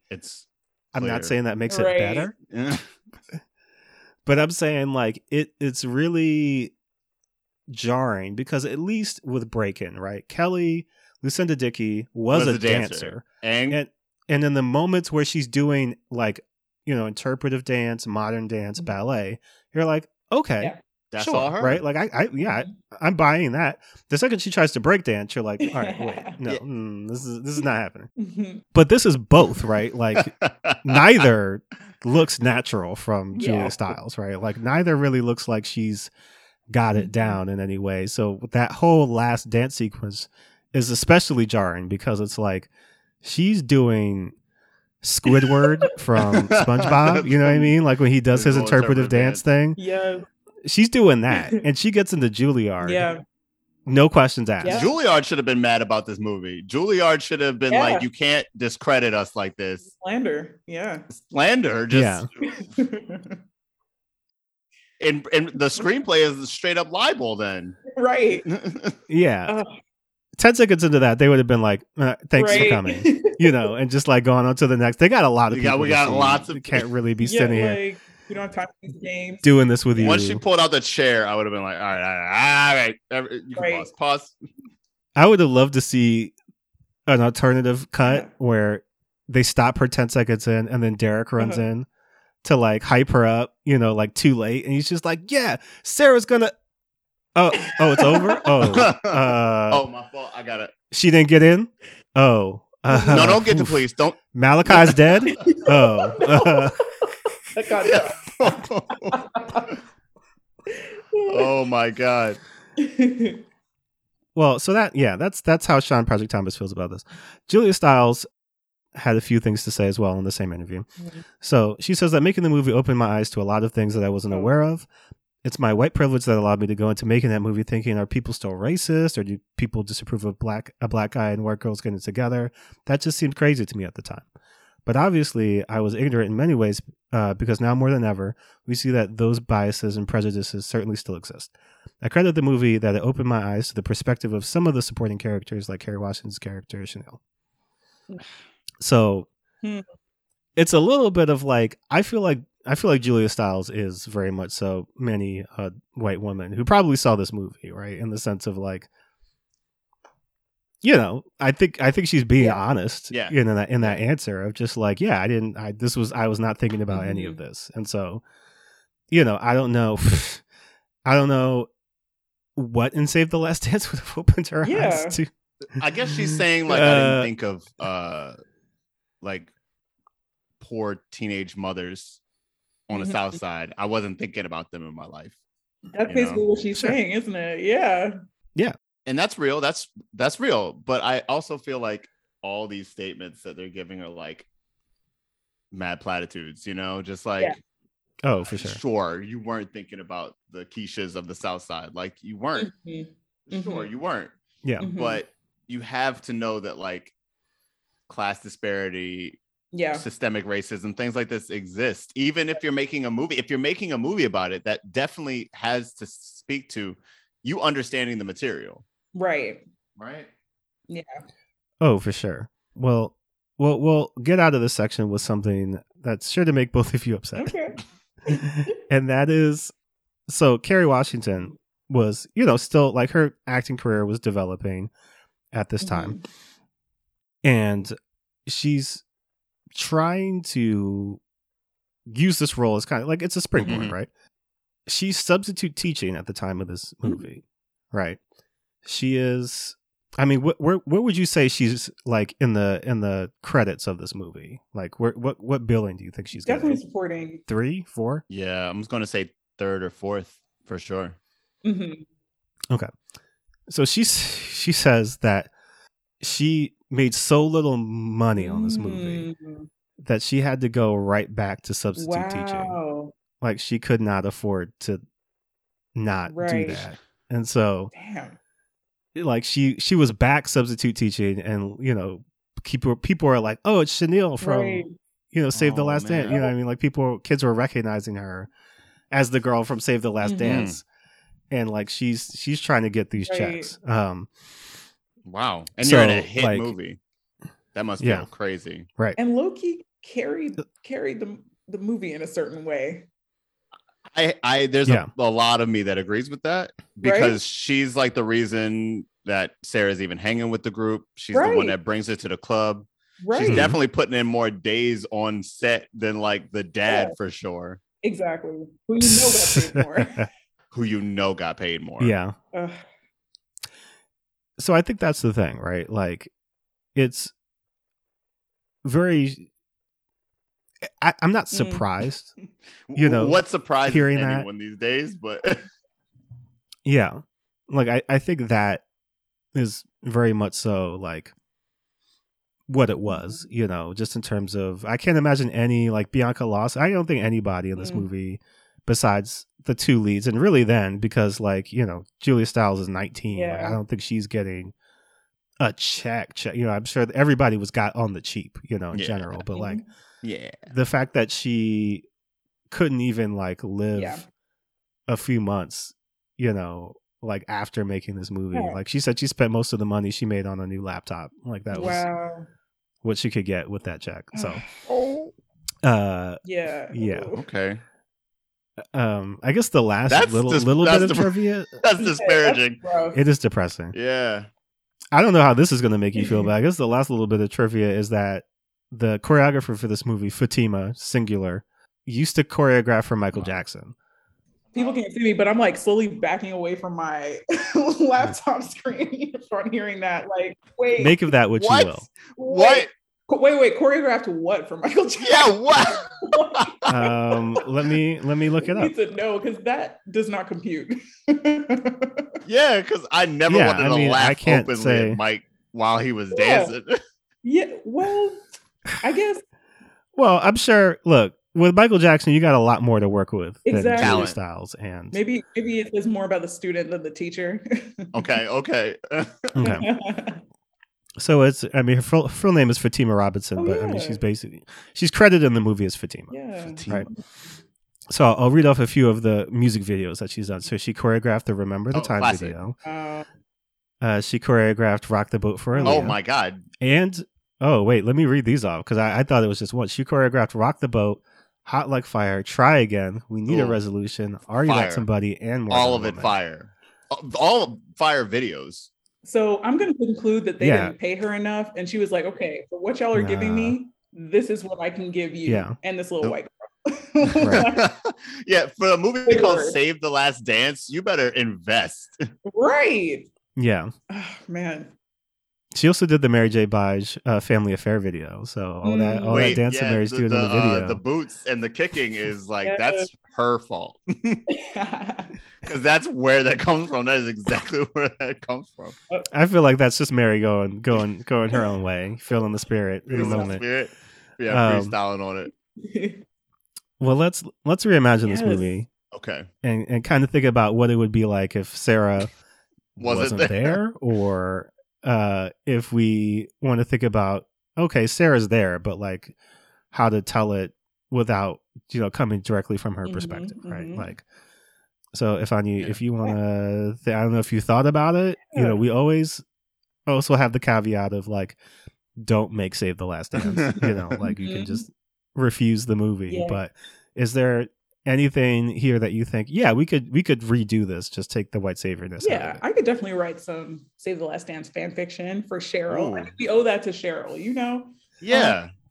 especially because this movie just raises so many questions, or leaves certain questions unanswered. Like, we know that Derek and Nikki broke up, ended on bad terms, relatively, more or less, but we don't know what happened. Was it his fault? Was it her fault? Did he just break up with her because he knows he's going to Georgetown? He's like, I can't take you with me. I can't do long distance.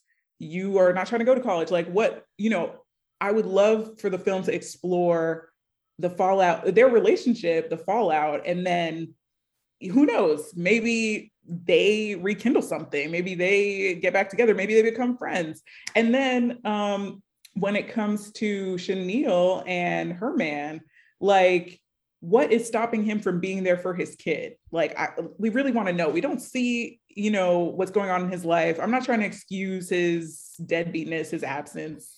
But like, what's going on for him? Like, why can he make it to the club, but not take his kid to his mom's house? Mama Dean, I would love to see more Mama Dean. Like, there's all these like side characters who are so, there's so much potential for like interesting things to come out of exploring them. Snooki, in the current film feels kind of flat. Like, what are Snooki's ambitions? Like, does he go on to be an amazing mediator of hip hop? Like, leave Chicago, like maybe he moves to New York, maybe he moves to LA, works with some amazing people. Like, let's get into that. Let's get into those questions. As you can tell, I'm not that interested in Derek, exploring Derek that much more. But I guess we can, if we have to. And then Malachi, like, the film positions him as well as this character who is just like full of rage. All he cares about is respect. He just needs to get respect at all costs. And it ends up, being his demise. But like, because like we said before, like you both said before, like his reasons for going after this rival gang, we have to conclude, are so vague. So like, what did they do? What had happened? Like what has led him to need to pursue respect to this degree? Maybe in our reimagining, he can get some therapy, maybe Sarah comes in for a hot second and is like, what? Let me use my white privilege to hook you up with a little something that we in the suburbs like to call therapy, right? Change his whole trajectory. But again, we don't want to reinvent the white savior. So anyway, just some thoughts, just some ideas for the storyboard. Yeah. That was off the dome, sure. And that's a much more interesting movie off the bat. I can't remember what you think. Well, Ifeanyi, I thought the coolest thing that you started off with was that like you want to investigate like the Black love going on in the movie, like what are all these we got these romantic parallels in the movie to Derek and Sarah's relationship. We got Kenny and Chenille, and who else? Derek and Nikki. Derek and Nikki. We got to discover that. We got to see what's going on there. Like, so I feel like that's actually the more interesting movie. Just watching like the parallels of like, love under trying times. Yeah. And then I also, I want like Sarah's dance to be like good. Yes. I want it to be good, and I kind of wanted it to be like, and I was thinking over it while we were just going over it now, and I was thinking like it sounds corny, and it actually probably in practice would like fuck up, but like what if like her dance reflected like the people she met along the way? You know? Yeah. Like I'm not saying it's got to be like, because the first example I thought of was like, since the movie wanted to be expressionistic and like intercut like stuff that was going on to make it more emotional, like what if like Malachi was like doing his deal and he's like shooting somebody up, he's like do and like, you know, in her dance she's like or something like I don't know. It in practice, you know, might not be as cool, but I'm just thinking, yeah, she comes in and she's just like, definitely concerns me a little bit, you know what I mean? But you know, I pack that thing too. So you come around this way, you will get caught. You know, that she's got that energy. Got that energy, you know, like some of that rubbed off on me or something like that. I thought I would think that would be at least a little bit more forgiving than what we got, which is like the vague hip hop ballet hybrid yuck. Yep. Yeah. Yep. It's weird because when you think about it, it's called Save the Last Dance. And it's not necessarily that everybody in the movie needs to have aspirations of dance. But Sarah's really the only one who wants to dance. Like everybody else dances just kind of like we just dance for like release, right? Like it's expression. It's just kind of like our lives are stressful. We got to go to the club and, you know, get some of this energy out. And so when you take her out of it, like nobody else is going to Juilliard, right? Nobody else is really on any radars at this doing any of that school stuff. Right.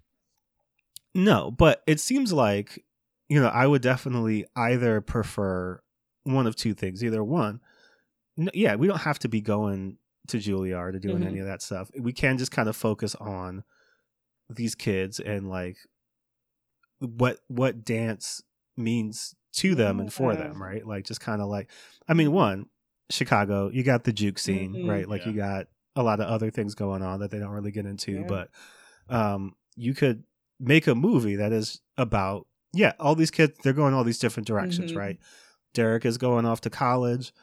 You know, his sister is maybe like not going to school, but like she's got, you know, a young child. So her priorities are different. You know, she's trying to figure out how to continue her life, but also like provide for her child.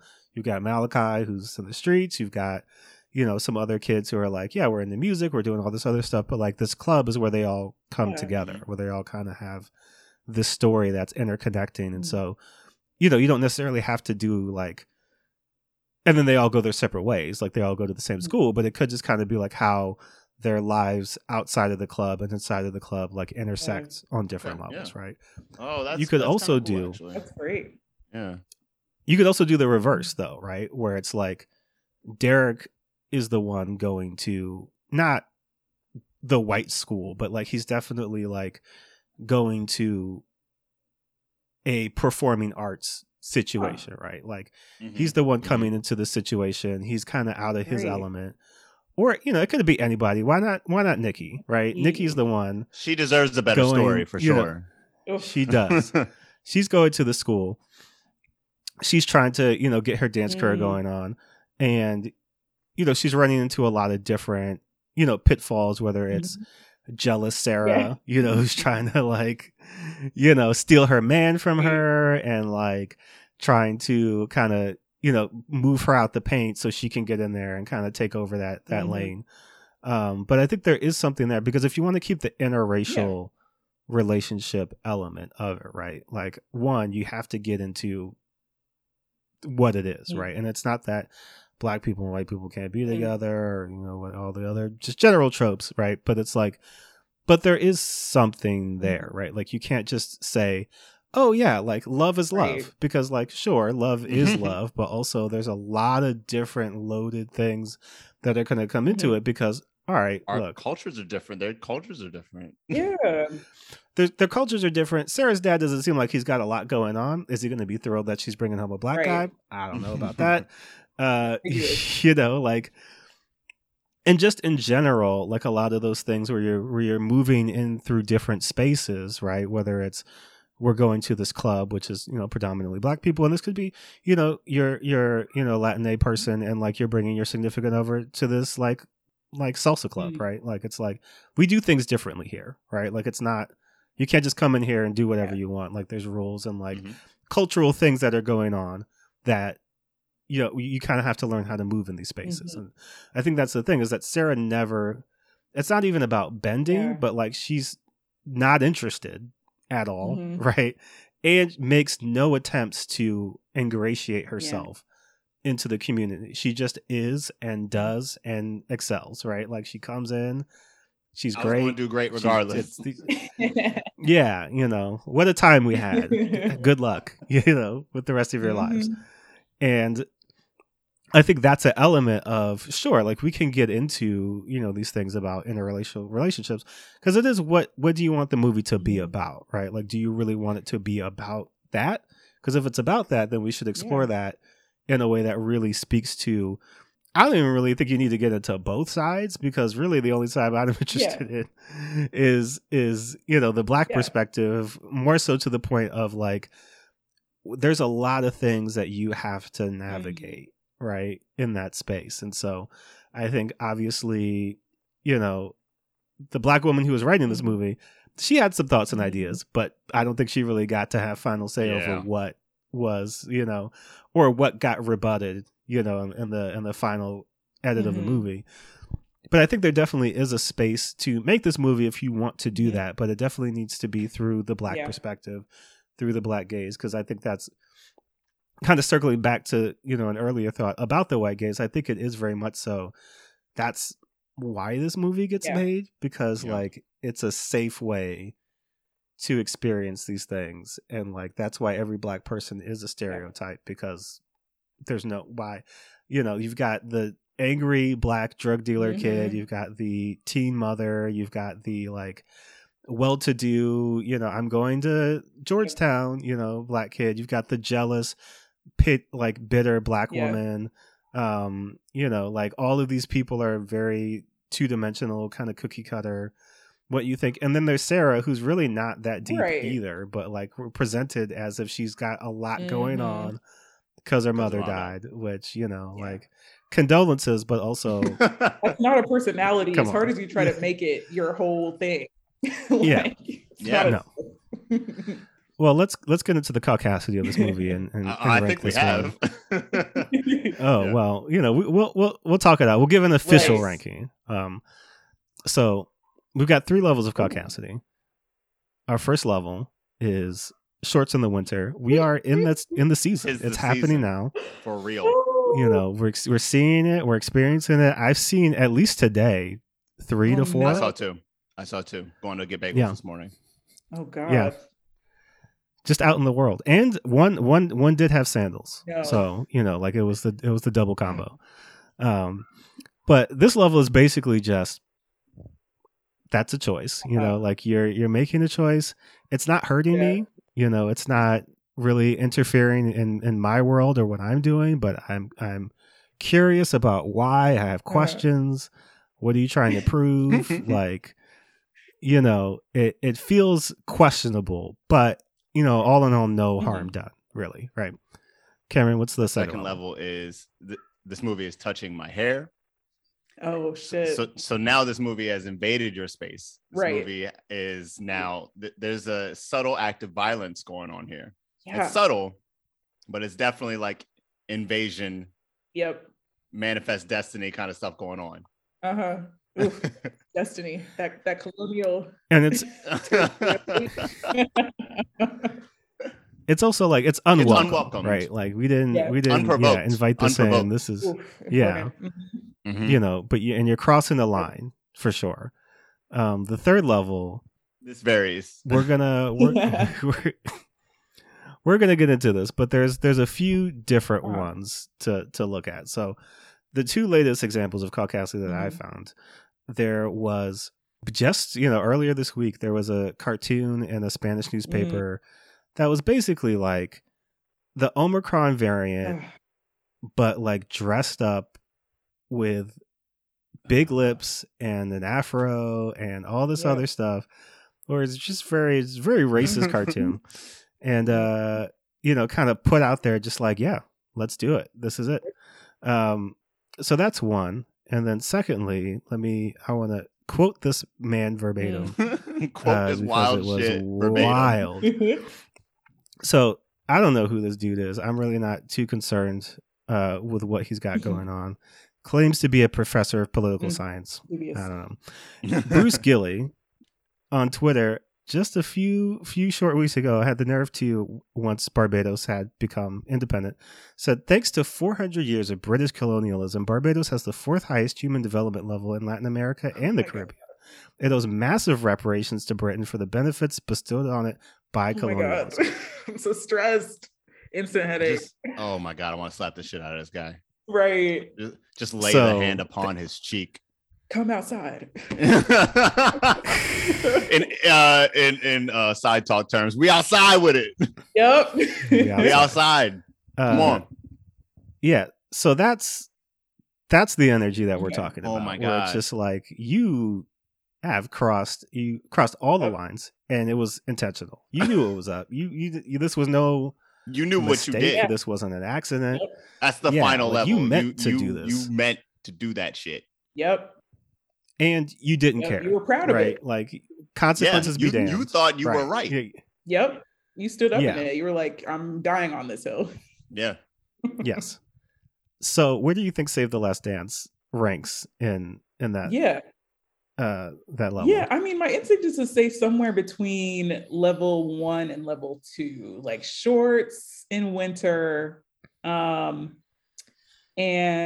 touching my hair. It's like, it's there. I have questions. I'm like, why did you make these particular decisions? It does take up it has such a position in kind of mainstream culture that it's like, it verges on invading your space because you can't really go without hearing it, at least like not over the span of like a lifetime, at least in Western culture. Right. Even just before this, taping this episode, I saw that somebody like reenacted the last dance on TikTok. I don't know if either of you saw this TikTok. I'll send it to you. Oh, later. I did see that. It was a woman in her bathroom, and she in her living room, and she did like all the angles too. Oh, geez. Yep. Yeah, I saw it. Oh boy, she did Derek's serious face. Deadpan. Oh boy. It was really kind of brilliant, but like it's that much a part of the culture that it's like it's a common enough reference that type of TikTok can be understood by a mass audience. Right. So it's like reaching for my hair. It's about to make contact. I can move out of the way, but the hands will probably be like orbiting around my head like that. Right. Yeah. Cameron, I like that. I like that you can see the hands coming because that's what it is a little bit. Like this movie obviously had the best intentions, right? Yeah. But with its like just wild stereotypes and pervasive just like lack of care, it ends up touching my hair. It ends up invading my space. So like I'm going to say it unintentionally is touching my hair, but I see it coming because I'm not stupid. I'm not, I'm not. You're on the subway and like it lurched forward and then like they tried to play it off like they were reaching for the pole, but like they just they brushed up against it and they were like, that's what that feels like, Yeah, they got what they wanted, but I'm still like, I see you.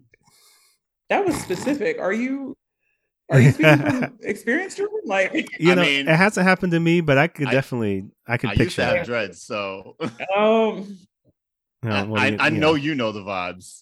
I mean, luckily I've managed to like ward the hands off the past couple of years that I've had these, so far so good. But pray for me. Yeah. I have to agree that this movie is touching my hair, specifically, if not only just for those braids that Sarah had. Like that. Such a choice. That was something that somebody decided needed to happen. Specifically at the end of the movie. They double down. They double down. It's like she's Khaleesi at the end. She has more braids. she is the breaker of chains. Sarah Johnson, breaker of chains. She's the breaker of rhythm. She comes in. And she's like, because it's like one of those like almost supposed to be like cast after parties. Like everybody get on the dance floor. It looks like it's the last day of shooting and everybody was just like goofing, chilling. Yeah. Yeah, and she comes on and just does whatever. You know what I mean? Like two-step 0.5.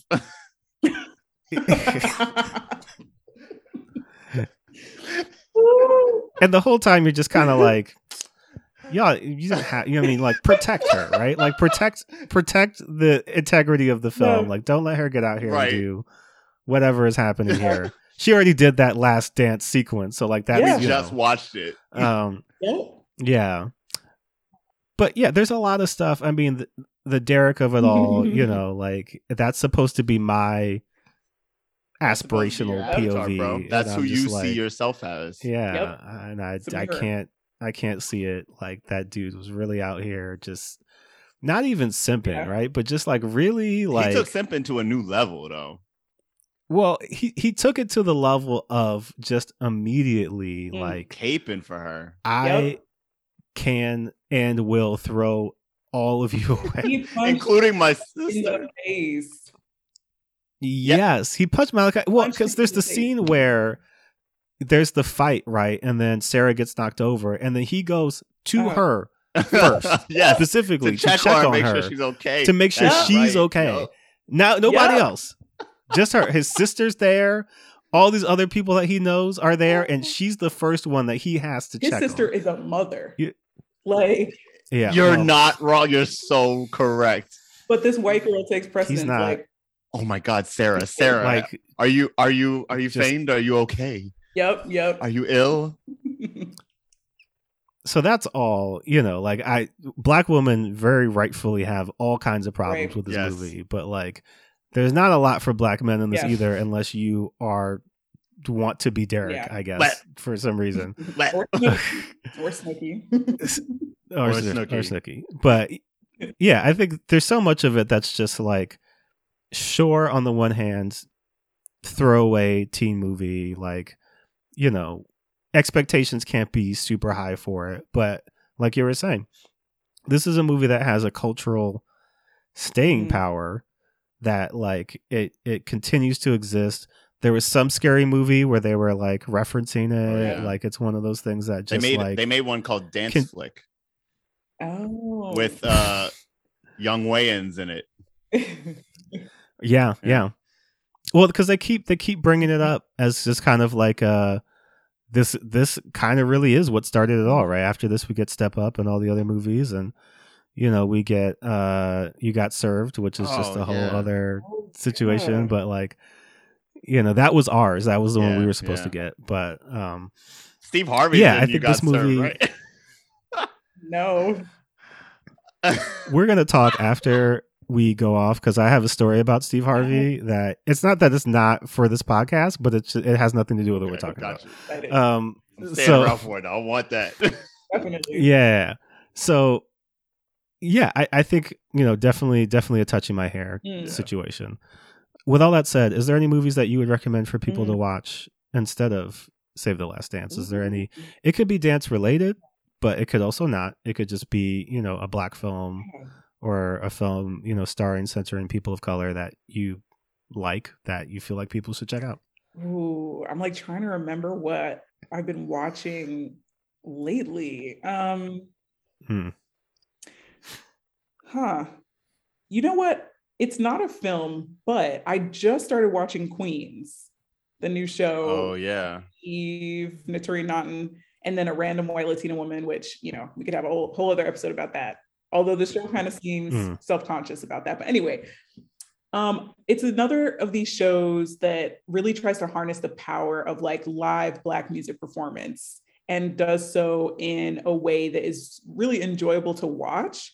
Both like these like scenes where the women who are they're meant to be these like women in their 40s who used to be in this powerful rap group, right? You know, broke up, went their separate ways, and are now like reuniting.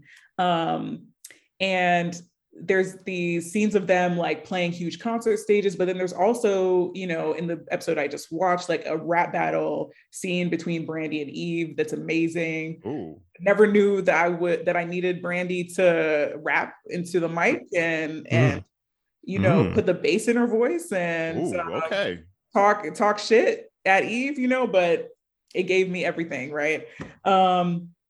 So that kind of representation of a kind of intra-communal Black music culture and Black music experience, I think, is not only an antidote to the Save the Last Dances of the world, but like valuable in its own right, you know? Yeah. And it's also a show that actually, you know, I mentioned there's this white Latina character who's included, and they actually kind of talk about, they haven't said it explicitly yet, but they kind of hint at the fact that like she's needed in the group because that's what's going to make them a crossover act. That's what's going to really make them popular. So she's a strategic, like both her being included in the group as a character and the casting of this actress. I think the show kind of acknowledges that it's strategic. It's not just because it's inherently like, like that rap needs to be inherently inclusive of like not Black people, specifically white people, right? So yeah, I'm already a fan. I would say go watch Queens. Wow. Yeah. My mom watches it. She loves it. Yeah, it's like an auntie show. I'm like a, you know, auntie in the making. So claim it. Yes. Well, I'll go next. I would be remiss as the, you know, the Baltimorean here. You know, Cam, you're from Baltimore, but I'm the one living here now, and so I should have to put on for a movie that came out last year that I really like. I don't know if any of you have seen Dark City Beneath the Beat, which is a documentary about Baltimore club music. It's like a documentary / performance film. I love that where stuff. they're kind of going around the city. It's on Netflix. Okay.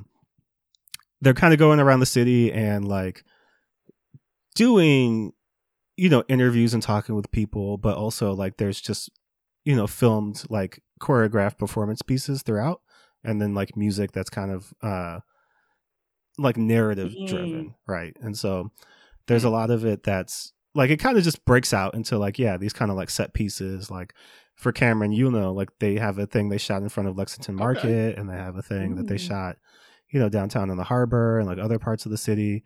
So it's by TT the Artist, who's a Baltimore, you know, club music, you know, producer and artist. And, you know, I think again, for something that's really like speaking to what dance means, not just in the Black community, but like for cities and cultures and like what that speaks to about cultural identity and city identity, and just like the pride that, you know, people feel about coming from a place like, this is our music, this is how we dance, this is how we express ourselves. So I think it's one of those that like if you're from Baltimore, you watch it and you'll be like, oh yeah, like not only do I know that place, do they but talk like, to K-Swift? I don't think they do, but they talk to, you know, people who were around K-Swift and like speak to, you know, people who are like very instrumental in the Baltimore, like the club music, like origins. It's such a specific sound. I love it too. I used to go to sleep to it, really which is. is not. Wow. You wouldn't think you go to sleep, but it's like they would play it at like 10:30 or whatever, and I'd play it. Play it on the radio. Yeah, I mean, being from the DMV, we've got club music and we've got go-go, which are like two very specific. Like, if you know, you know. If you grew up with it, you're like, right. Yeah, let's get into that. If you've never heard it before, you're just like, what is this noise? Like, what are y'all doing? Well, go-go specifically definitely can sound like noise to the untrained ear. For sure. I will say when WAP came out, I was like, oh, y'all don't even know. The sample on WAP is a Baltimore club jam. Oh, got you. Yeah, and I'm sure it got turned out into like another club jam. So, but that's my pick. Cam, do you have a pick? Okay. You Got Served. Go watch You Got Served starring Steve Harvey. No, I'm thinking like young Black romance. So I'm thinking like The Inkwell, maybe. Ooh. Ifeanyi, are you familiar with this movie? No, tell me.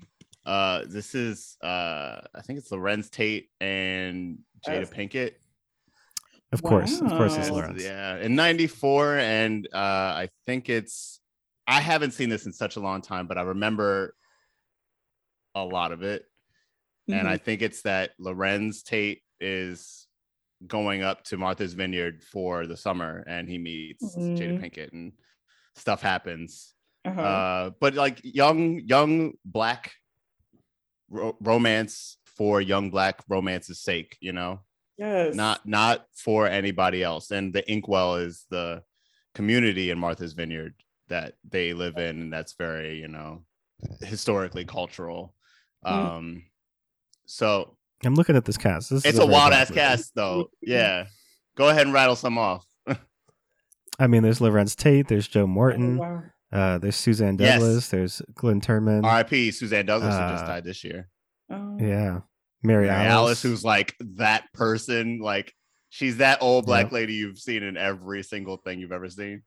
Gotcha. Yeah, Morris Chestnut, Dwayne Martin. Yeah. This is Black acting. Yeah, Black actors. Drop one for it. I I meant to give. we haven't done Black. I meant to give it for Fredro. Yeah. Well, this is for every. Well, I don't know. I don't want to say everybody, but Derek, because that feels harsh. But this is specifically for Kerry Washington Fredro. Right. And Derek can get a little bit of it too. So yeah, my suggestion is the Inkwell. Nice. Well, Ifeanyi, we've come this far. We have. And I appreciate you being here with us and breaking this down with us. But as we get ready to transition out, let everybody know what you've got going on. Obviously, the film is coming, so excited about that. But tell everybody where they can keep up with you, where they can find your work, and what you've got coming out. So the film is coming to a festival near you, starting in early 2021. So just keep an eye out. I'm also going to be posting about the film and my other projects on my website and my social media. Everything is Ifeanyi Awachie. At Ifeanyi Awachie, ifeanyiawachie.com. And I think maybe we could put my name in the show notes so people can figure out how it's spelled way. Yes. Right. We'll do it. Yeah, we'll do that. But keep up with me there. For sure. Cam, what do you have going on? I got new movie just dropped a little bit. I just did a movie called Fernie and Luca. It's kind of like a little bit like a brown mumblecore romance movie a little bit. Oh. And that it's I'm a stand for like anything that's just like Black people and brown people existing, just like doing their thing and not necessarily for white people, just like period. I'm cool with the Black version of something. I'm cool with that existing because we don't get to see ourselves in like normal situations, just like going to a pizza shop and meeting somebody nice, because that and that happens to us. And I think that needs to be like the mediocrity of our lives in a way is fucking explosive. Yeah. So I got that, and that just dropped at the Indie Memphis Film Festival. And hopefully coming to a film festival near you. Hopefully I'll see you on the circuit, baby. Exactly. Let's speak existence. Hey. I am just continuing to work on this comic stuff. So, stuff is happening. Pitches and things are coming together. News might be coming soon. So when this is out, we'll see what the news is. But if you want to see more of that, you can go to jclarkcomics.squarespace.com. Just see all that stuff. But Cam, where can people find you on Twitter? Oh, yes. You can put that in there. I am the Blipster 1138 Yeah. on Twitter and IG, and my Facebook just got hacked, so it gave me a reason to get rid of it. Yeah, get that out of here. So yeah, the Blipster 1138. Find me on IG and Twitter. Nice. Yeah, and I'm on Twitter and Instagram at JRSosa18, JRSOSA18. You can find the show on Twitter at white_pod, where we'll be just posting, more behind the scenes stuff about all these movies, and you can keep up with a lot of the different things that we have going on. Hopefully, fingers crossed, live shows sometime in the future, and merch some point in the future. Working on all that's so in the we'll cooker. keep y'all posted. If you want to hit us up, you can reach us at whitepeoplewon'tsaveyoupod@gmail.com. But that's going to do it for us this week. We'll catch you next week for more of this just wild caucasity. All right. Peace. Bye.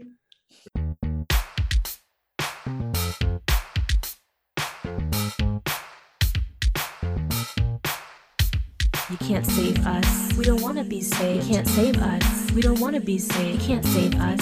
We don't want to be saved. You can't save us. We don't want to be saved. You can't save us. We don't want to be saved. You can't save us. We don't want to be saved. You can't save us. We don't want to be saved. You can't save us. We don't want to be saved.